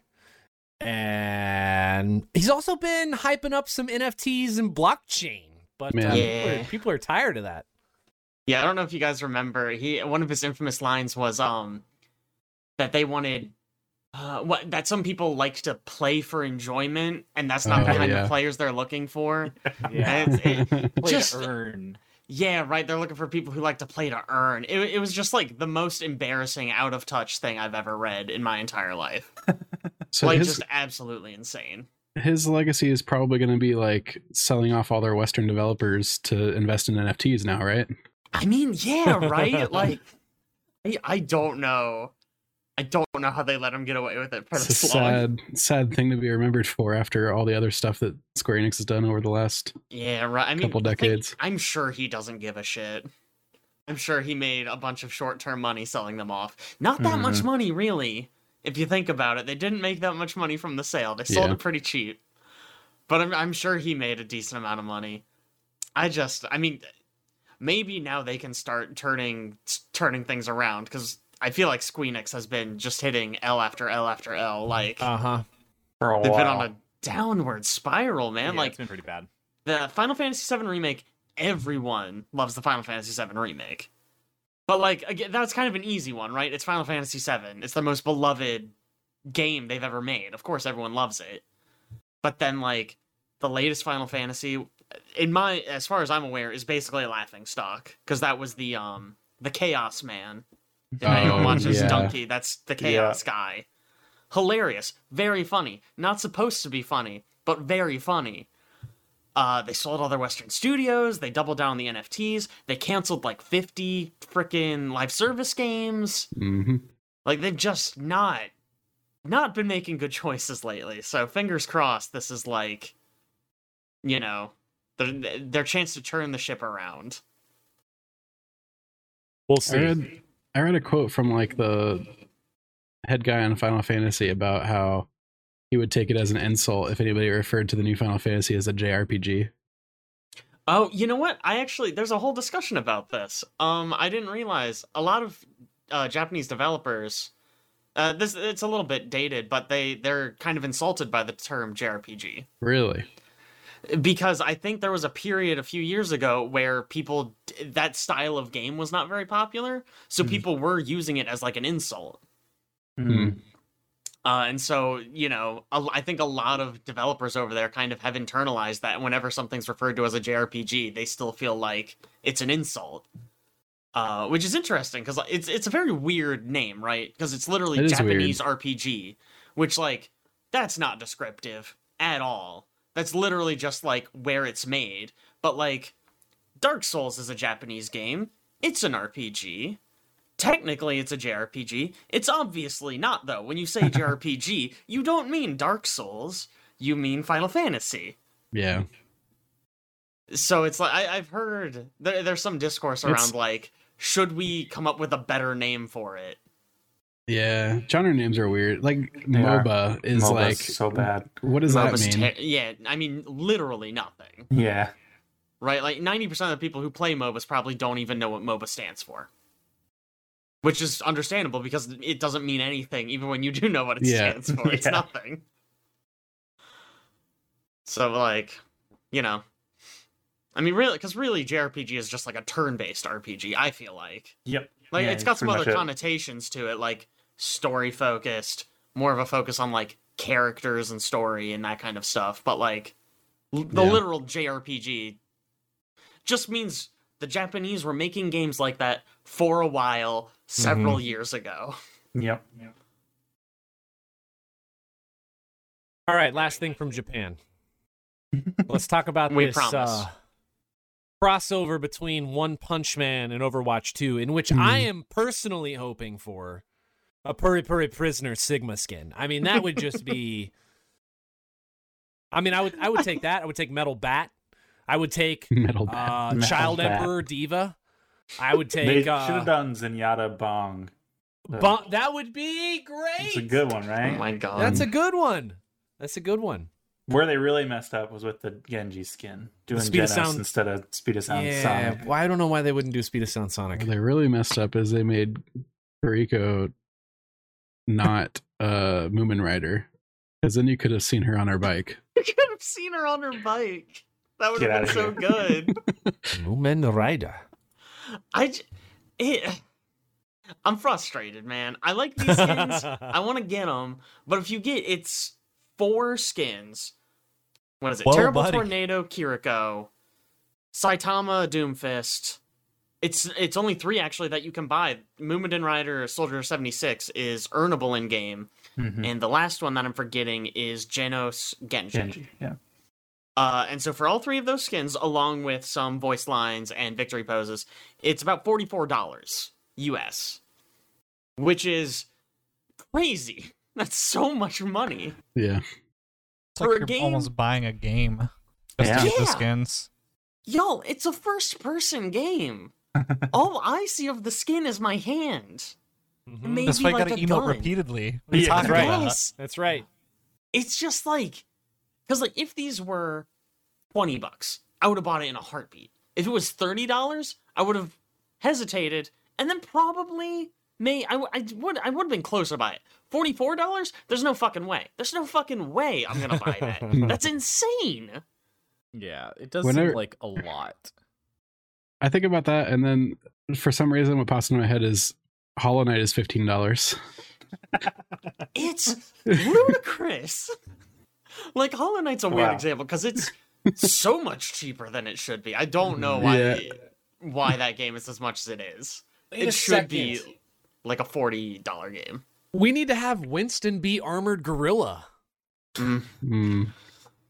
There's so many good combinations here, man.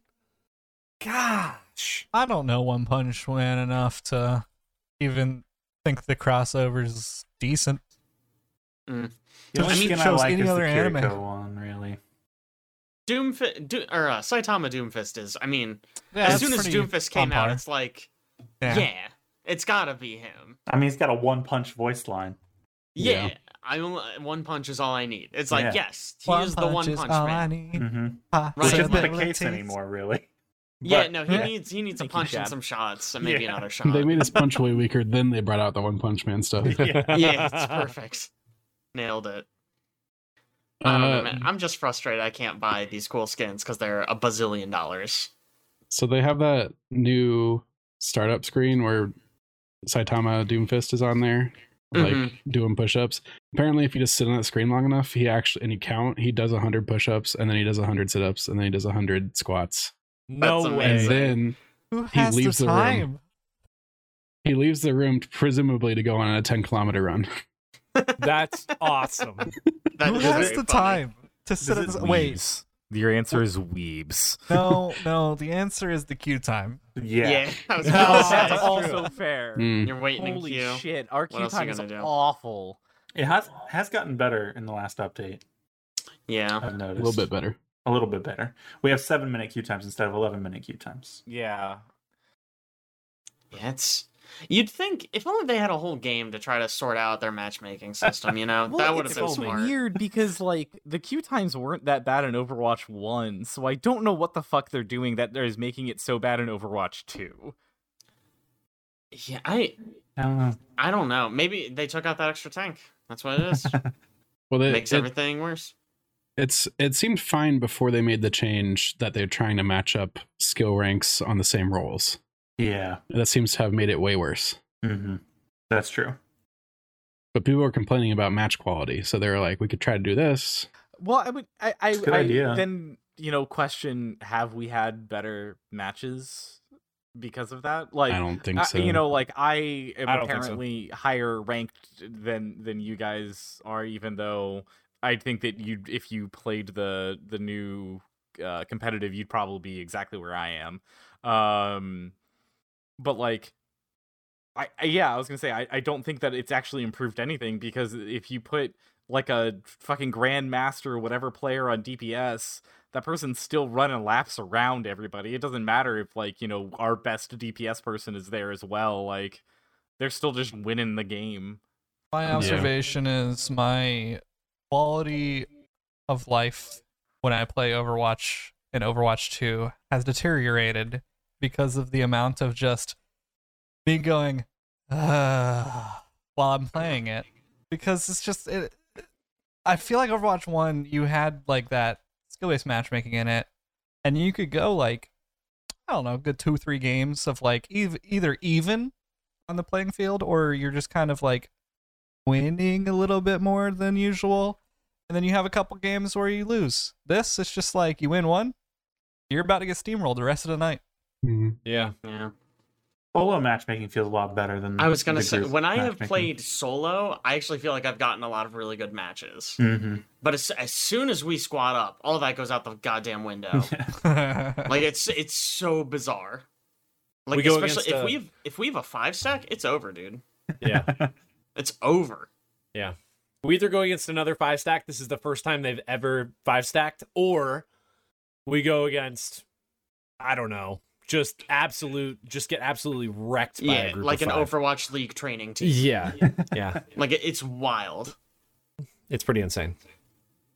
All right. Chad and Alex are both giving me the face of, we're wasting time. We could be doing Nightfalls here. So we're going to move on to what have you been playing lately? And everybody gets 1 minute to talk about the game they've been playing. my God. Yeah. Wow. Okay. Wait, Not that short of time. 1 minute of the game? Because there's quite a few games here. Oh, man. I just lost the game. Dang, I haven't lost a game in a while. Wow. But I just did. All right, Jake, we're starting with you. Okay, I finally finished Ragnarok. Hey. Technically, My I did goodness. this several weeks ago, but we haven't done this in a while. Mhm. Yeah, it was good. I feel like, I mean, maybe I'm controversial here. I feel like the ending was really rushed. You're not like- controversial. I Okay, think There's it a was. lot of people who think it's rushed. I mean, maybe First- it's because they took like, It comes literally together pretty like quick. 40 hours building up to it, and then they were just like, oh, and then Ragnarok happens, and then the end. Yeah. It comes together pretty quick. Also, I think there's evidence to show that there's like a section that was cut going into Surtur and his lover's stories more. Hmm. I have a conspiracy theory that this was supposed to be a trilogy. Well, that's Mm. not really a conspiracy theory. There's a ton of people that showed evidence that it was supposed to be a trilogy, and the main director actually, I forget if he got booted or if he just left, and then somebody had to come in and take up the reins, and they basically said, we got to pump this out as a duo instead of a trio. Weird. I mean, it checks just- out that I game don't was think- so much longer. Oh, yeah, that's Yeah. okay. I mean, Corey Balrog has been the guy since, as far as I can remember, even on the first set of games.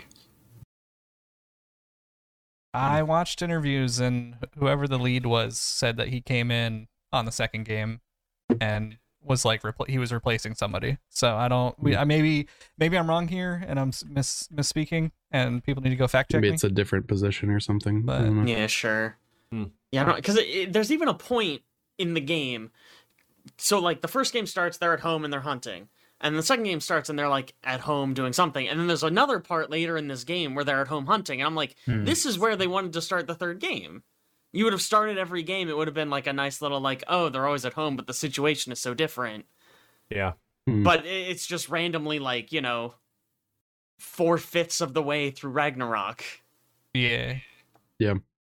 Like, I don't know. I mean, it was good. I felt a little underwhelmed by the ending, but it was a fun game. I think the final, for how cool Odin's character is, the final fight with him is kind of like, I mean, it's all right. It's not spectacular. Nothing special, yeah. So I feel like I spent the whole game thinking he was going to have, like, something up his sleeve. Mhm. Like, because he plays the whole game kind of, like, quietly manipulative, and, like, he's a really fun, interesting character. I love every scene with him. But I kept thinking, like, okay, when is the grand scheme revealed? Where do I find out what he's been playing at? And I guess there is something like that, now that I'm saying There it is. out loud. Yeah. There is something like that. But it wasn't like, oh, my plan all along, I was, like, tricking you into activating the Infinity Gauntlet. It's just like, no, the thing he said he wanted, that's what he wanted. He wanted that thing. Yeah. Yeah. I was like, It's pretty oh. straightforward, but also like, Alright. taking advantage of a child. And, I mean, sure. Whoa. But who doesn't? Who hasn't done that? You know? and like, Be careful there. he basically put all his eggs in that basket and it didn't work out for him. Yeah, That's I don't know. I thought there was gonna be like more there, but there wasn't. It was fine. It was good. Cool. I also started playing Wolong Fallen Dynasty. I'm not very far in this one. This is the new Neo game.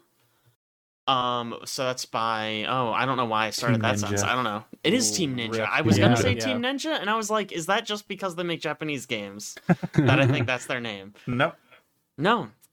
So when this game got announced, a lot of people were like, "Oh my god, that's the Neo answer to Elden Ring," and it's not. It's the Neo answer to Sekiro. Mm-hmm. which I didn't expect. It's pretty good. I think it's no Sekiro. No, I think absolutely not. Sekiro kicks the shit out of it on almost every front. It ends up being more like a Dark Souls than it is like Sekiro. Yeah. Yeah, I mean, gameplay. you think so? There's such a heavy focus on the parry. Yeah, but I feel like, Sekiro is all about parrying like combos that enemies throw out and then having your own section where you combo a little bit. And this is very much parry one attack, hit the person till they die, it seems. Yeah, it is. It's weird because, right, Sekiro, it's like, okay, they're going to hit you a bunch, and sometimes they'll have like a big special move that's like unparryable, and so you got to dodge, or you got to like jump and block the lightning or whatever the fuck, Mm-hmm. Whereas this one, like, you can parry normal attacks, but the one you really need to parry is the one where they flash red and they do like a big attack, and if you parry that, you almost guaranteed break their guard. Yeah. And then you can do like a big finishy move. So like I've seen online strategies that are like, look, if they don't do that big move, just run, just like stay away from them. And when they do that big move, get in there, parry it, and then just kill them. Like that's all you got to do. And like I've not tried it myself, but I feel like that's probably a good plan. It doesn't sound like a very fun way. I mean, probably not, no. But it's probably effective if you get like stuck. How's performance? It's okay. It has some stuttering issues very occasionally for me. I've read a lot of people complaining about that. On top of like the people complaining about, my mouse and keyboard controls aren't good. I'm like, who's playing this game with mouse and keyboard? That's 90% of the bad reviews on Steam. It's just the mouse and keyboard controls are awful. Yeah, I had the same reaction when I saw that. I was like, who the hell is playing this with mouse and keyboard? Like, who decided to do that? That's insane. I feel like it also just like looks worse than Neo 2, which came out a long time ago. I think it looks like the same. The same? Okay. I think so. Yeah. All right. It could just be like Neo 2, I feel like, had a little more color in its cheeks. I don't know. Maybe so. I'm not very far in this game, so maybe I'm just talking nonsense right now. It does. It's very similar to the Neo games. It's not. So when you're comparing it like to Dark Souls, it's not really an open world game. There's like sandbox missions. Yeah. That you explore and kill all the enemies in and fight the final boss. I will say I really like what they did with the levels. The what's it called? The morale system. Yeah, the morale system's I think cool. that's super smart. So basically, each level you come in and you have a morale of 1. It's basically like a level, and around the level there are like flags, which are basically like your bonfires. You put a flag in, and your morale goes up. You also gain morale by killing enemies. But the thing is, if you die, your morale gets reset. At the start of the level, it goes back to 1. But as you set more flags, your minimum possible morale goes up. So, like, by the end, like, my minimum morale is, like, 20 if I do all the flags. So when I die, my morale goes back to 20. And each enemy also has a morale. So, like, you kind of get a sense of, like, leveling up within each self-contained level. Which I think it works really well. Yeah, I think it really does. I feel like the level design in general is lacking, and I feel like if it was better, that would even feel better. But... Yeah, I mean, it's really unfortunate, right? Because the obvious point of comparison is FromSoft games, and no, you're not going to beat FromSoft when it comes to level design, or enemy design, or game feel. You're not going to beat them, is what I'm getting at. They're really fucking good at what they do. Their art. This is their music. Lore. Souls. Yeah, I do. So I will say I'm a fan of Neo 2, because it feels like Dark Souls, but like supercharged. Yeah. Like, I know I just said you're not going to beat FromSoft games in terms of like combat feel, but Neo at least adds a lot more like complexity. There's like different stances, there's different weapon variety, you have a lot more special moves, whereas Dark Souls tends to be like, this is your weapons combo.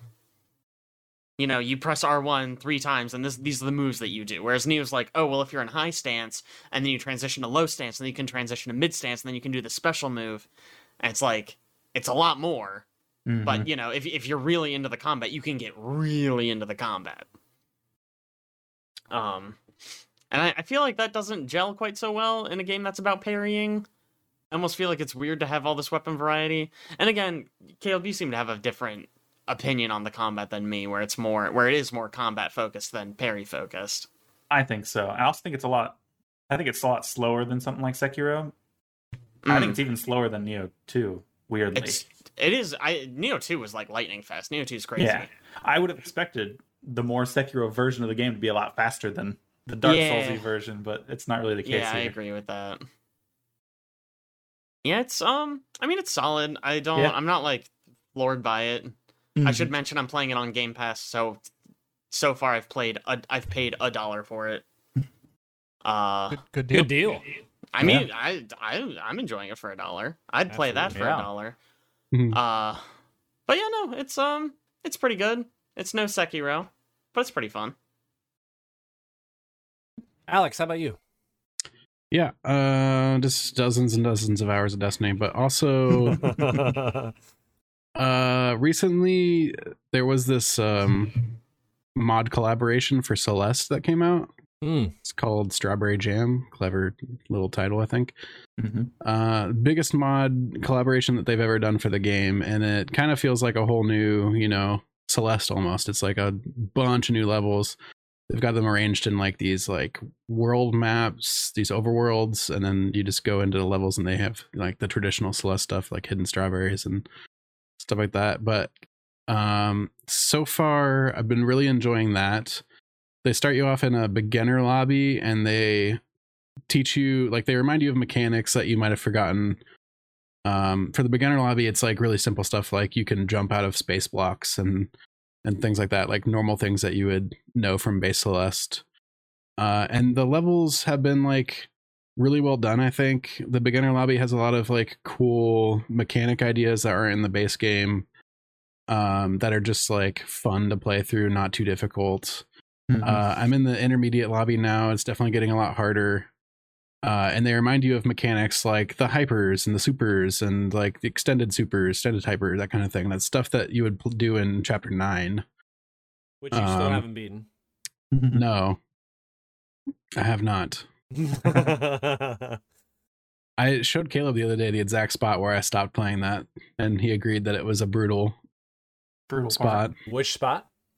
Where you hit a block, one of the blocks that moves slowly, and you have to hyper dash under a bunch of hanging crystals to land on it as it's moving, and then bounce off of it. Yep. Yeah, that part's insane. I tried it so many times, gave up eventually. After playing a bunch of this, I might go back to chapter 9 and see if I can finish it, but you probably can. It's weird, like after I've been playing a lot of just original Celeste. I'm actually on chapter 8 right now, and it's weird how like much better at that game I am the second time around. I think I had like something in the neighborhood of like 15 deaths on the first chapter total. It's just like, once you understand the mechanics, the game's very fun. You can figure out how to navigate levels a lot easier than you could just, the basic mechanics. Yep. Amazing game. I had played one of these community-made like collaboration mods before. It didn't really click, but I think this one's way better. A lot of the levels kind of match that same spirit of Celeste, the look and feel, the gameplay feel, all of like it really. The evolution of a mechanic throughout a level, like teaching you the ins and outs of it, and then coming up to like a section that's harder that puts it all together. That sort of thing. Yep. There's a few of the levels that are going to be kind of one-off gimmicky, and they don't feel like they really fit Celeste as well, but usually they have an interesting mechanic to play with. So it's usually not too bad. But most of them feel really good, feel a lot like Celeste. A few of them I'd say are on par with Celeste levels. Original game levels. I really like the levels where you have like an object that you have to go around to get through. Yeah, that's very fun. Those are fun. And they're really well designed. There's a level with a new mechanic where you pick up a dash reset, but it's a special one that's a different color, and it lets you dash through solid terrain. Like a galaxy block. Galaxy block. That was a lot of fun. That's cool. The best level in there, I think, it's one of those hot cold levels from base game, and it has like, you can get through it each way, like because there's a switch that flips between hot and cold, but every section of the level can be completed either way, and there's some secrets if you complete it not the straightforward way and do the opposite. Oh, that's which is cool. kind of harder, which I think was really cool idea.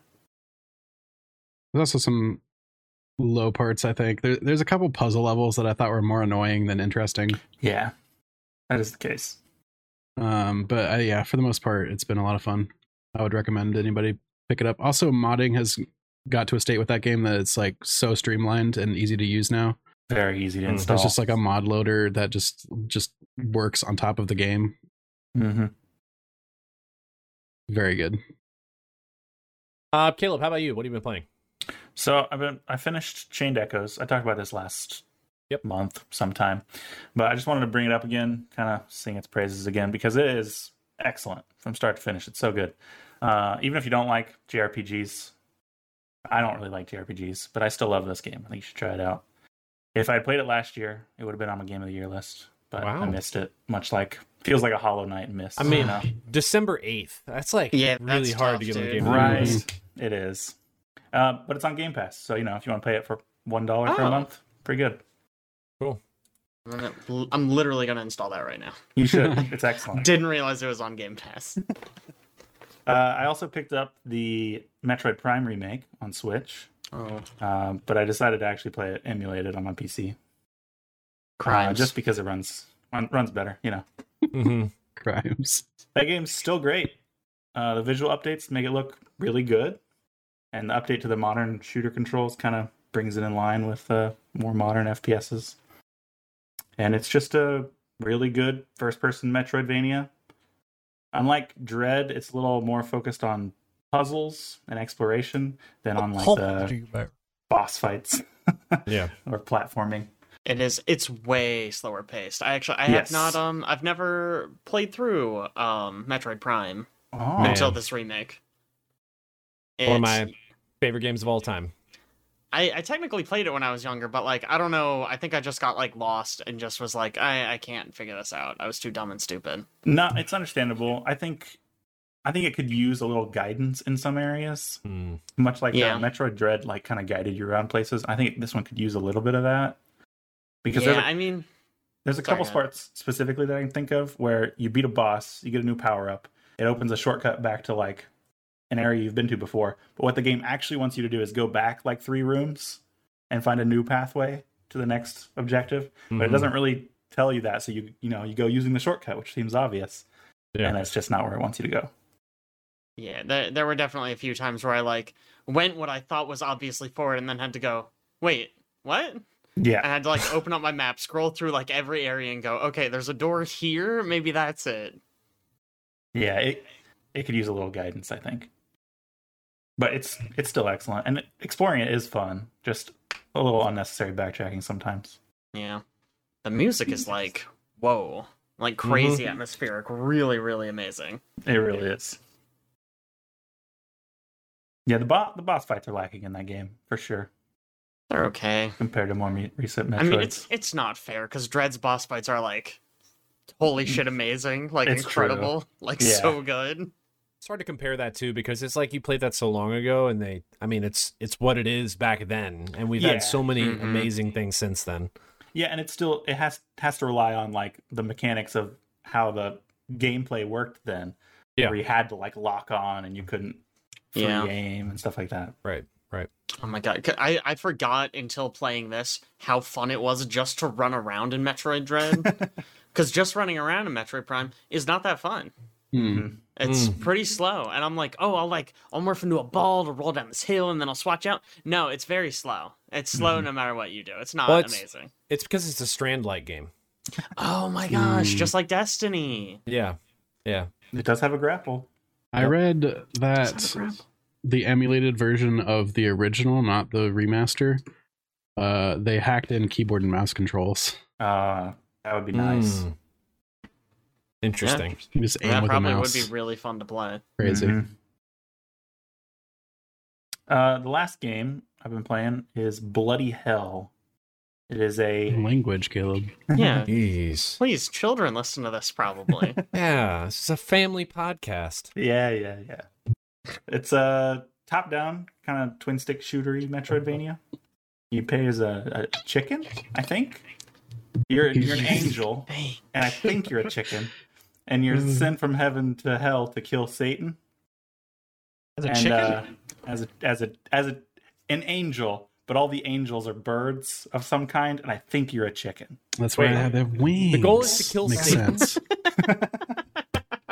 The goal is to kill Satan, yeah. All right, so like if this were like younger me, I would be trying to describe this to my mom. I'd be like, Mom, the goal of the game is to kill Satan. She'd be like, Diablo. No, Diablo 2 is like the most satanic game. You're not playing that. I mean, if you said Mom. the name Bloody Hell, I think it would be way worse than if you said Probably. Diablo. Probably. It just takes me back. I mean, I was like, man, funny times. It reminds me a lot of Binding of Isaac. Weirdly, it's very bloody. It's got really gory art, and it's kind of a slower than a shmup, but sometimes has bullet helly elements to it. You know, like a Binding of Isaac feels a little methodical in its bullet hellness. I don't know how to describe that really. You know methodical in its bullet hellness. Nailed it. But this one is a Metroidvania, so there are lots of secrets. You can upgrade your characters with a relatively unique upgrade system. You start out with a grid that is a plus sign. It's just a 3x3 plus sign, and you get upgrades that are in various Tetris-like shapes, and you fit them into the grid. And you can also get new grid squares that you can add on wherever you wish to expand your grid and add on more upgrades. Can you do the gritty? Gritty. Do the gritty. It's been a lot of fun. Most importantly, and I don't know why, but it's free on Steam. Oh, open with that next time. Yeah, I was gonna say lead with that. Yeah, what are we doing here? stalling right now. So, yep, free on Steam, and I've been having a lot of fun with it. Cool. I'll go next. I don't really have much to talk about because I've been very, very busy. I have not played a lot of video games. Of course, I've been playing some Destiny in preparation for the raid, but mostly been working on playing Van Life Builder 2023, which has been fun. Did some snowboarding, but I did want to mention one thing I have been doing a lot of recently, which is I've been reading Project Hail Mary, which is Andy Weir's most recent book. Andy Weir, who wrote The Martian. I don't know, I'm sure you guys have seen the movie. He also wrote Artemis, and then he wrote Project Hail Mary. This book is incredible. Just want to put it out there if you want like a good in the vein of The Martian read. Love this book. It's very unique. And they are making a movie out of it. I have, it's going to have Ryan Gosling and Emma Stone. I have no freaking clue how Emma Stone's character is going to work, but very, very excited to see it. If you read the book, you'll understand why. Together, huh? I know they do. It makes no sense for this book, but I guess they have adapted it so that it makes sense. Yeah. Sure. You finally will be one of those people that's like, the book was better. I can't believe they changed it to be like this. I'm already that person. Ready Player One, baby. The book is way better. Yeah. It really is better. Are we retitling YBPL to YBDL? What have you been doing lately? No, not really. It's just I've been so freaking busy. I haven't played any video games, so I wanted to get something in there. And we've made other changes, so why not this one? Yeah, what have you been doing? What have you been doing lately? Van Builder. Owen, what have you been playing? I've been playing this game called Son of the Forest, sequel to The Forest. I enjoyed it. It was fun. It was very much like The Forest, which, spooky. And I think that they had a lot of nice quality of life improvements in there, which really helped the gameplay of the game. One of the things that is you get a little companion, and you can tell the companion to be like, hey, go get me a bunch of logs, or go get me some food, or go do this. And I really love that because then I can concentrate on doing something else, or I could, while I'm building my base and that person's getting the logs, I'm not stuck in the resource gathering part of the game. I can concentrate on either the base building or the fighting of the cannibals part of the game, or the exploration part of the game. Also, there's like a zip line system that you can build, which I think is really cool, because then you can, if you find yourself frequently going to a specific part of the island, you can set up a zip line that way, and then you can get there even faster, and then you don't have to be on the ground and deal with the cannibals if you don't want to. You can just be like, hey, I've explored the shit out of this part. I've made this zip line. I never have to look at this part again if I don't want to. I still can, but like I can also just zip past it and get to one of the cave that I've been exploring or the other end of the island. So I think that's pretty cool. I really dug that. I also feel like I don't remember much of my time playing the original Forest other than just kind of building my tree house and then fighting off crazy huge monster things with like 8 arms or whatever. But this one I felt like I had a direction, at least when I was like, okay, I've built my base. I've got some ammo, I've got some weapons and things. Well, what do I do now? And there's like a little GPS tracker. And so I was like, okay, cool. I can go to one of the GPS spots and explore whatever's there. And maybe it's something that I, will need to come back to. Maybe it's something that I can find something in that'll be useful and I can then use it somewhere else. But that's kind of neat that it's got some of the caves in little GPS locations. Some of the caves you only see once you get like close enough to it that it'll pop up on your little mini map and be like, there's a cave there.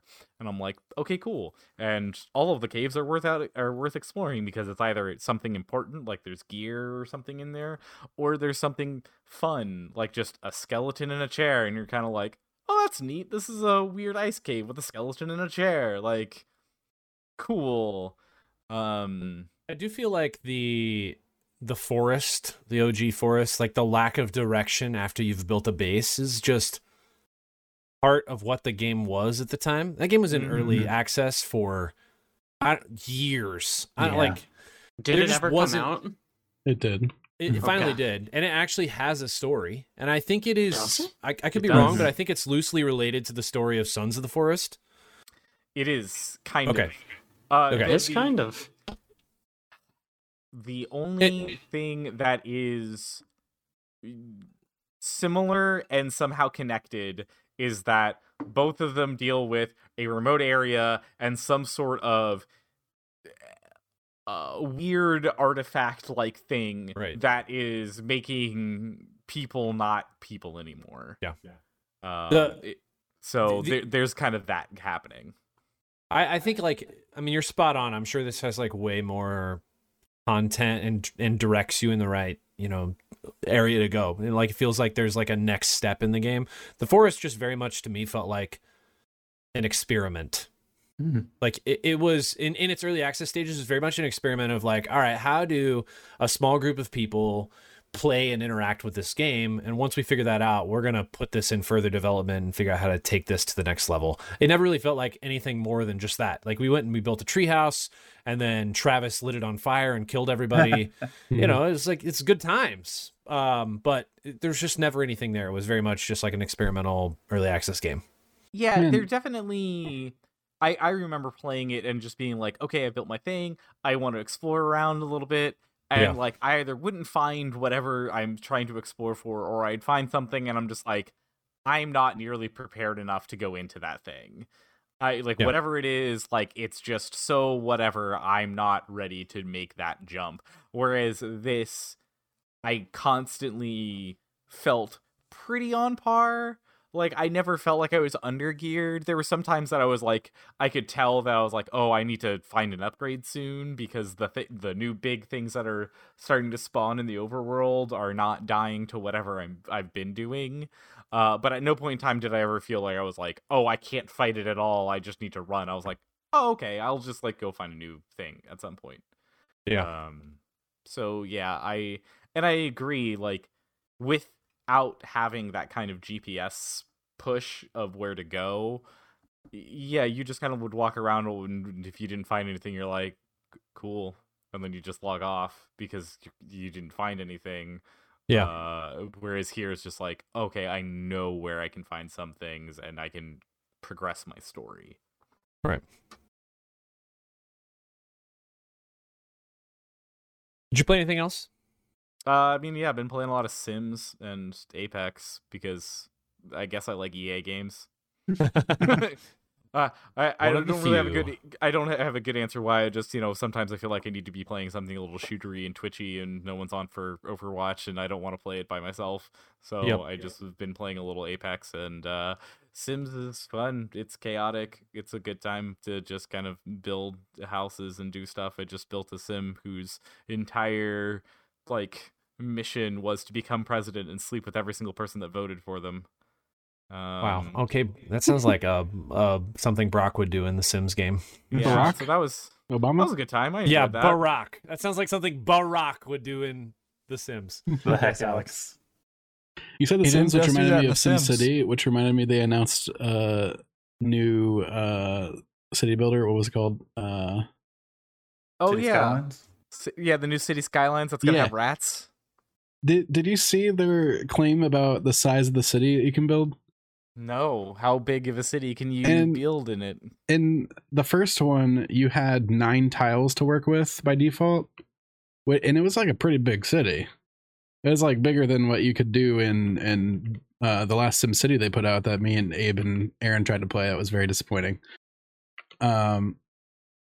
And then there was mods for that game that unlocked it to like the highest possible degree that you could do, which was 81 tiles.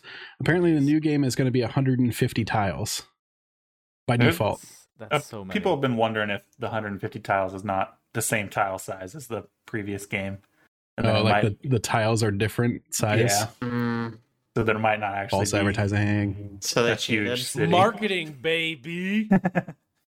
I mean, there's no evidence one way or the other. I mean, That's some. is City Sky? Is Consideration. that an EA one? No, I don't think so. is it? I don't think Okay. so. either. Okay, think so they're maybe it could be independent. true. It's possible. EA is SimCity. And Okay. City Skylines came out to be like, we know that SimCity came out and was terrible, so here's a good thing. So here's a good one. Kind of like how the Planet Blanks showed up when they were like, "Oh yeah, you want a Sim Coaster game or a Coaster Tycoon? Let's go with Planet Coaster." And same thing with the Zoo one. Oh, you like Zoo Tycoon? Here's Planet Zoo. And I was like, wow, these are way better. You don't make a good one of the thing that you're good at doing, other people will do it. Yeah, You don't someone make a will show good up and one. make it. Your Stop face it. every time. You don't make a good one at the thing you're doing. All right, He's You got know, if you stuff didn't to say do. anything about it at all, the people that listen to the audio, they would just never know. They would just yeah, never know about that's it. true. That's Never true. know that you got your brow down while you're staring blankly. I don't know how you can do it because if I was playing a Nightfall, I wouldn't even be able to have a normal conversation. Man, nope, ain't no way. I'm playing with the game muted, It doesn't and matter. I'm dude. just on autopilot. I'm It just doesn't matter. It doesn't matter. Chad, last but not least, Chad, what have you been playing lately? Well, there's this game called Destiny 2. Yeah. Mhm. Playing Heard of that. it once or twice. Playing the crap out of that.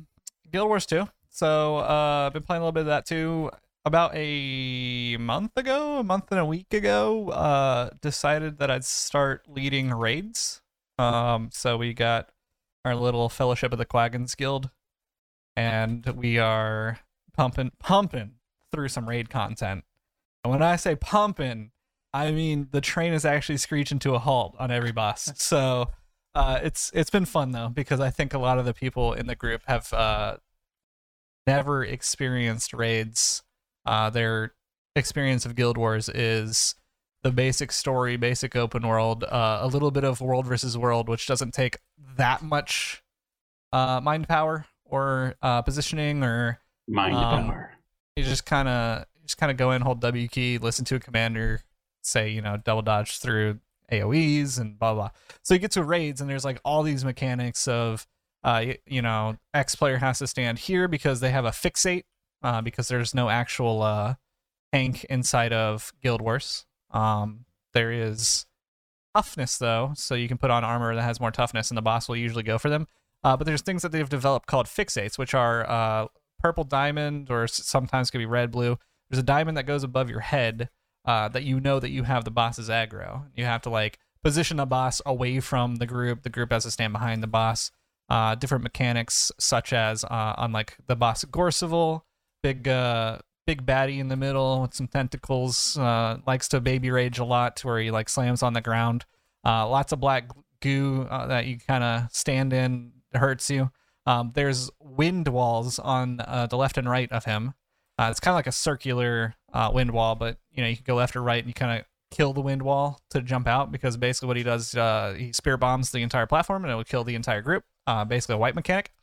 But if you kind of just run off to the left and you time it correctly, break the wall, Guild Wars has something called a glider. So you basically just, jump off, tap your spacebar again, you have a glider, go over to a wind tunnel, brings you back up, back onto the platform. Mechanics like that. It's kind of cool, kind of fun. I got to make call outs for all that, but because, people either don't know, not paying attention, or, it's just a thing that when you're amongst 10 people, just want to make sure you remind them, hey, we're about to have to go break that wall, or hey, stun the boss now, stuff like that. So it's been fun. I think it's been a lot of fun times. Alex is healing for us. Kate's doing damage. Mom and Dad are doing damage. I'm doing damage. There's only 2 healers in the group of 10, so. But yeah, we got through the first wing, broken into wings. Wings 1 through 4 are Heart of Thorn stuff. Wings 5 through 7 is Path of Fire. We tried wing 4, got through 2 bosses of the 4, and then we called it quits. Pretty much every run is a quote-unquote training run where you're basically going to die a lot until you figure out the fight. But the first wing, I think we actually do have pretty down. If we went back and did it, I think we could kind of clean it up rather rapidly.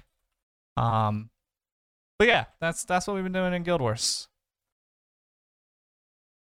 And last but not least, the video game that I've been playing, because I haven't really been playing much, is Hogwarts Legacy. Game is it's pretty fun. It's your typical Harry Potter world. I mean, you're at Hogwarts. You're a wizard. You're a wizard, Harry. Yeah, you're a wizard. The story is, from what I understand, a prequel. Like it's way before actual Harry Potter. Like 100 years in the past. Yeah. Okay. You're following you develop a wizard. You choose a house that you want to be in, and you pretty much just get lots of side quests, and you go through and you just smack things. Kind of like your God of War or your what did you describe it as, Alex? I keep on comparing it to Arkham, right? Arkham Combat. It's essentially Arkham Combat. Yeah. But ranged weirdly. Range, you're doing combos, you're doing parries. You have the way I describe it is spidey senses. So over right on your head, it'll glow yellow, and that means you can parry it. And if it glows red, then that means that you can't, and you just have to dodge. That's a mechanic straight from Arkham. It's got the stuff from Arkham where all the enemies have a specific way you're supposed to counter their defense first before you can kill them. Yeah, there's a toad looking thing, and he tries to lick you, and what you do is you accio his tongue, and then after you do that, you're able to hit his underbelly, and so it's real cool. When you accio his tongue, does your character say accio tongue? No, just accio. That's too bad. That's so lame. They just say all the spells. They didn't record enough voice lines to accio every specific thing. I you can accio so many early things on in the game. They talk about silent spellcasting. I mean, early, an hour and 15 minutes in, they're like, "Oh, I've been working on silent spellcasting." Which, I mean, if you watch the movies, read the books, it's not something that happens all that often. I mean, they just say the name of the spell when they cast it. They don't have a lot of voice lines. You go to Hogsmeade and it's oh, I guess all paths lead to Hogsmeade, and then every time you use a flue flame, it's just you can't imagine what traveling was like before flue flames were invented. And it's just about you the blue lady. Yeah, you constantly hear those lines. One of them's I used to be an adventurer like you. I think the side quests are really cool. Digs into more lore than just what you're going through on the front end. It kind of actually breaks it up to where if you want to unlock your spells, you have to go through the side quests. So you can't just pummel through the main story. You also can get the death curses, which is kind of cool. There's also different rings and stuff that you can go into, which is wave based. There's 5 waves of bad guys. They give you the curses, and you can go through and try to test your abilities. And I sat way too long in the beginning trying to farm out that, and probably shouldn't have. Probably should have leveled up.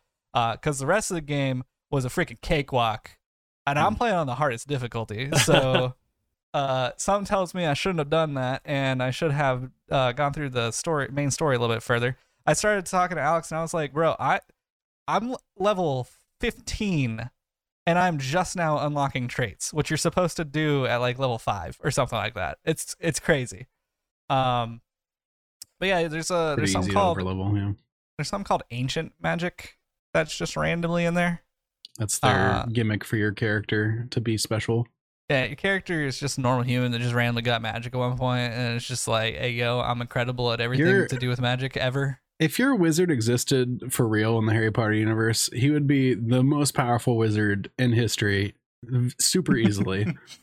Like, if your wizard existed for real. Like in the fictional Harry Potter universe. If he showed up and Voldemort was there being all like, oh, I'm so strong, he would kill Voldemort in like a second. Yeah. Like, they're just like, hey, yo, learn the skill, and then you learn it, and then they're like, oh my gosh, you're a master of this spell instantaneously, and can cast them without saying the spell anymore. Yeah, what? No, you. I was just gonna say, doesn't that tie into like the premise of like what starts this story? Yeah, because of the whole like a person that has never been exposed to magic before the beginning of the game, essentially, and you were just a master wizard in a matter of seconds, like outclassing all of your other fifth years. I mean, they do say like at the beginning of the game, they're like, oh, well, you've shown much, much better capabilities than people of your age, which is why you're bringing it into Hogwarts as a fifth year. Yeah. And then the whole like old magic that you can somehow see and read and interact with sort of thing. I don't know. It's so funny. You can have some side quests where you go to class, so you actually get to experience like being a Hogwarts student. You go to like the plant class or like the potions class or like, you know, stuff like that. So then after you go through those classes, you get a room of red. What is the room? Requirement. The room of requirement. There we go. And then you're able to build it out. It starts opening into like different wings. And you can actually like put plants in there to grow for like crafting. Craft some potions so that you could have your heal potions and your power potions and stuff like that. And then it starts opening up to where you can actually have like pet playpens, and so you can start breeding pets and catching them and throwing them in there. Cool stuff. It's really interesting. If you're in the type of Hogwarts stuff, it's be cool.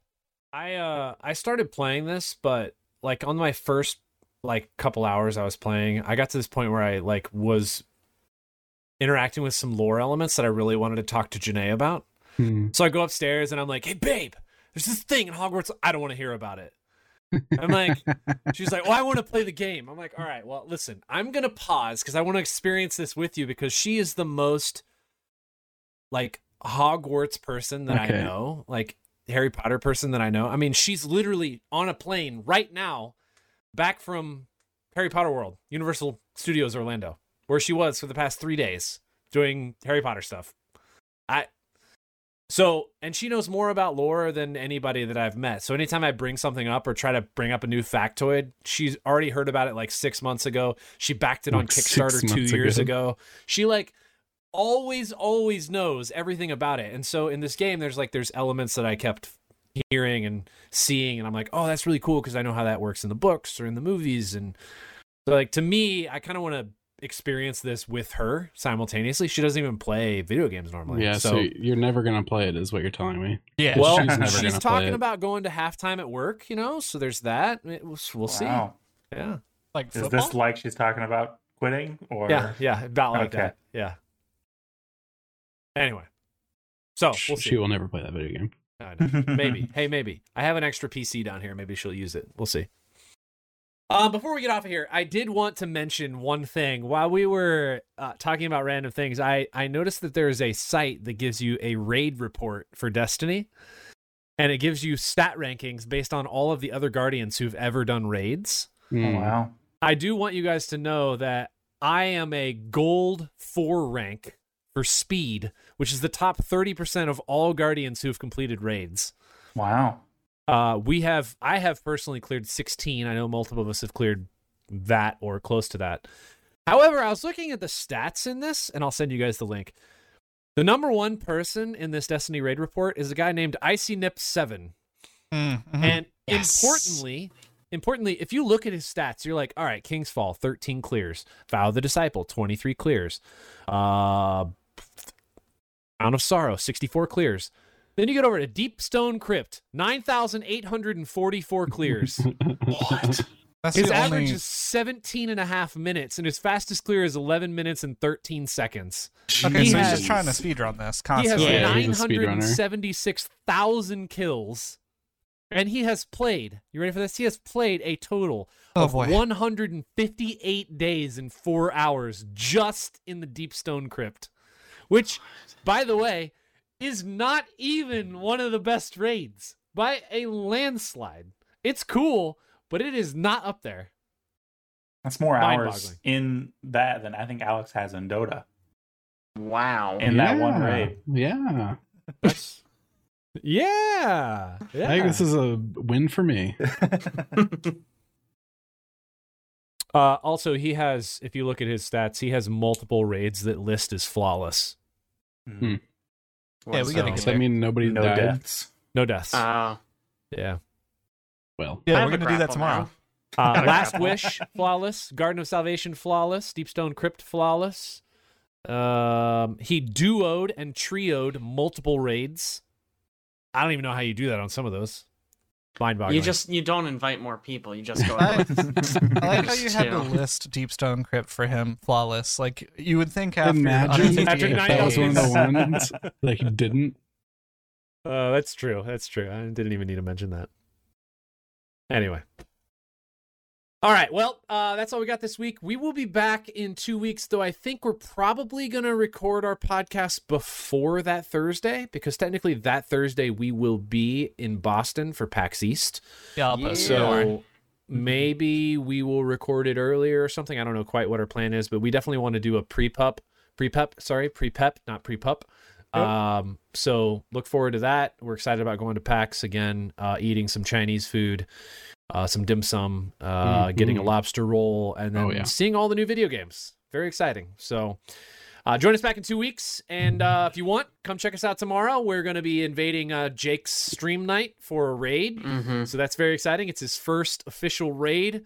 And it is That's our true. first time as a group doing a brand new raid on launch day for contest mode. So we're very excited about that. So, Does Gardens of Thanks for joining us. Salvation not What? count? no, we didn't play that on launch day. Well, you said first official raid. I mean, are we saying that official raid is launch day raid? That's like First- any no, other first raid launch we've day. ever done isn't I'm official.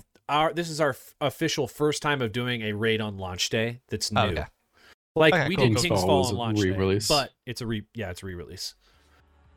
So, anyway, thanks so much for joining us. We'll catch you next time. See you.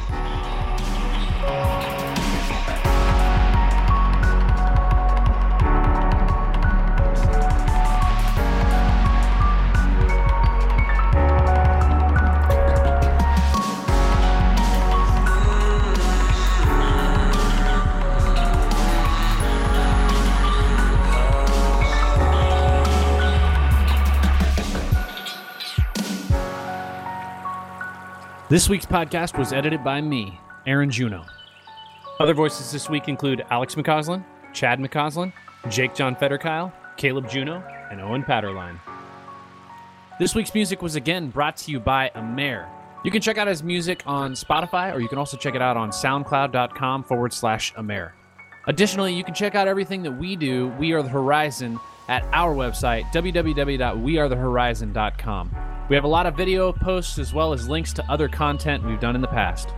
You can also check out our new series, The Discordant Signal, a multi-arc Starfinder adventure, live on Twitch every Monday at 8 p.m., and then out on YouTube and whatever podcasting app you are using at 6 p.m. on Thursdays.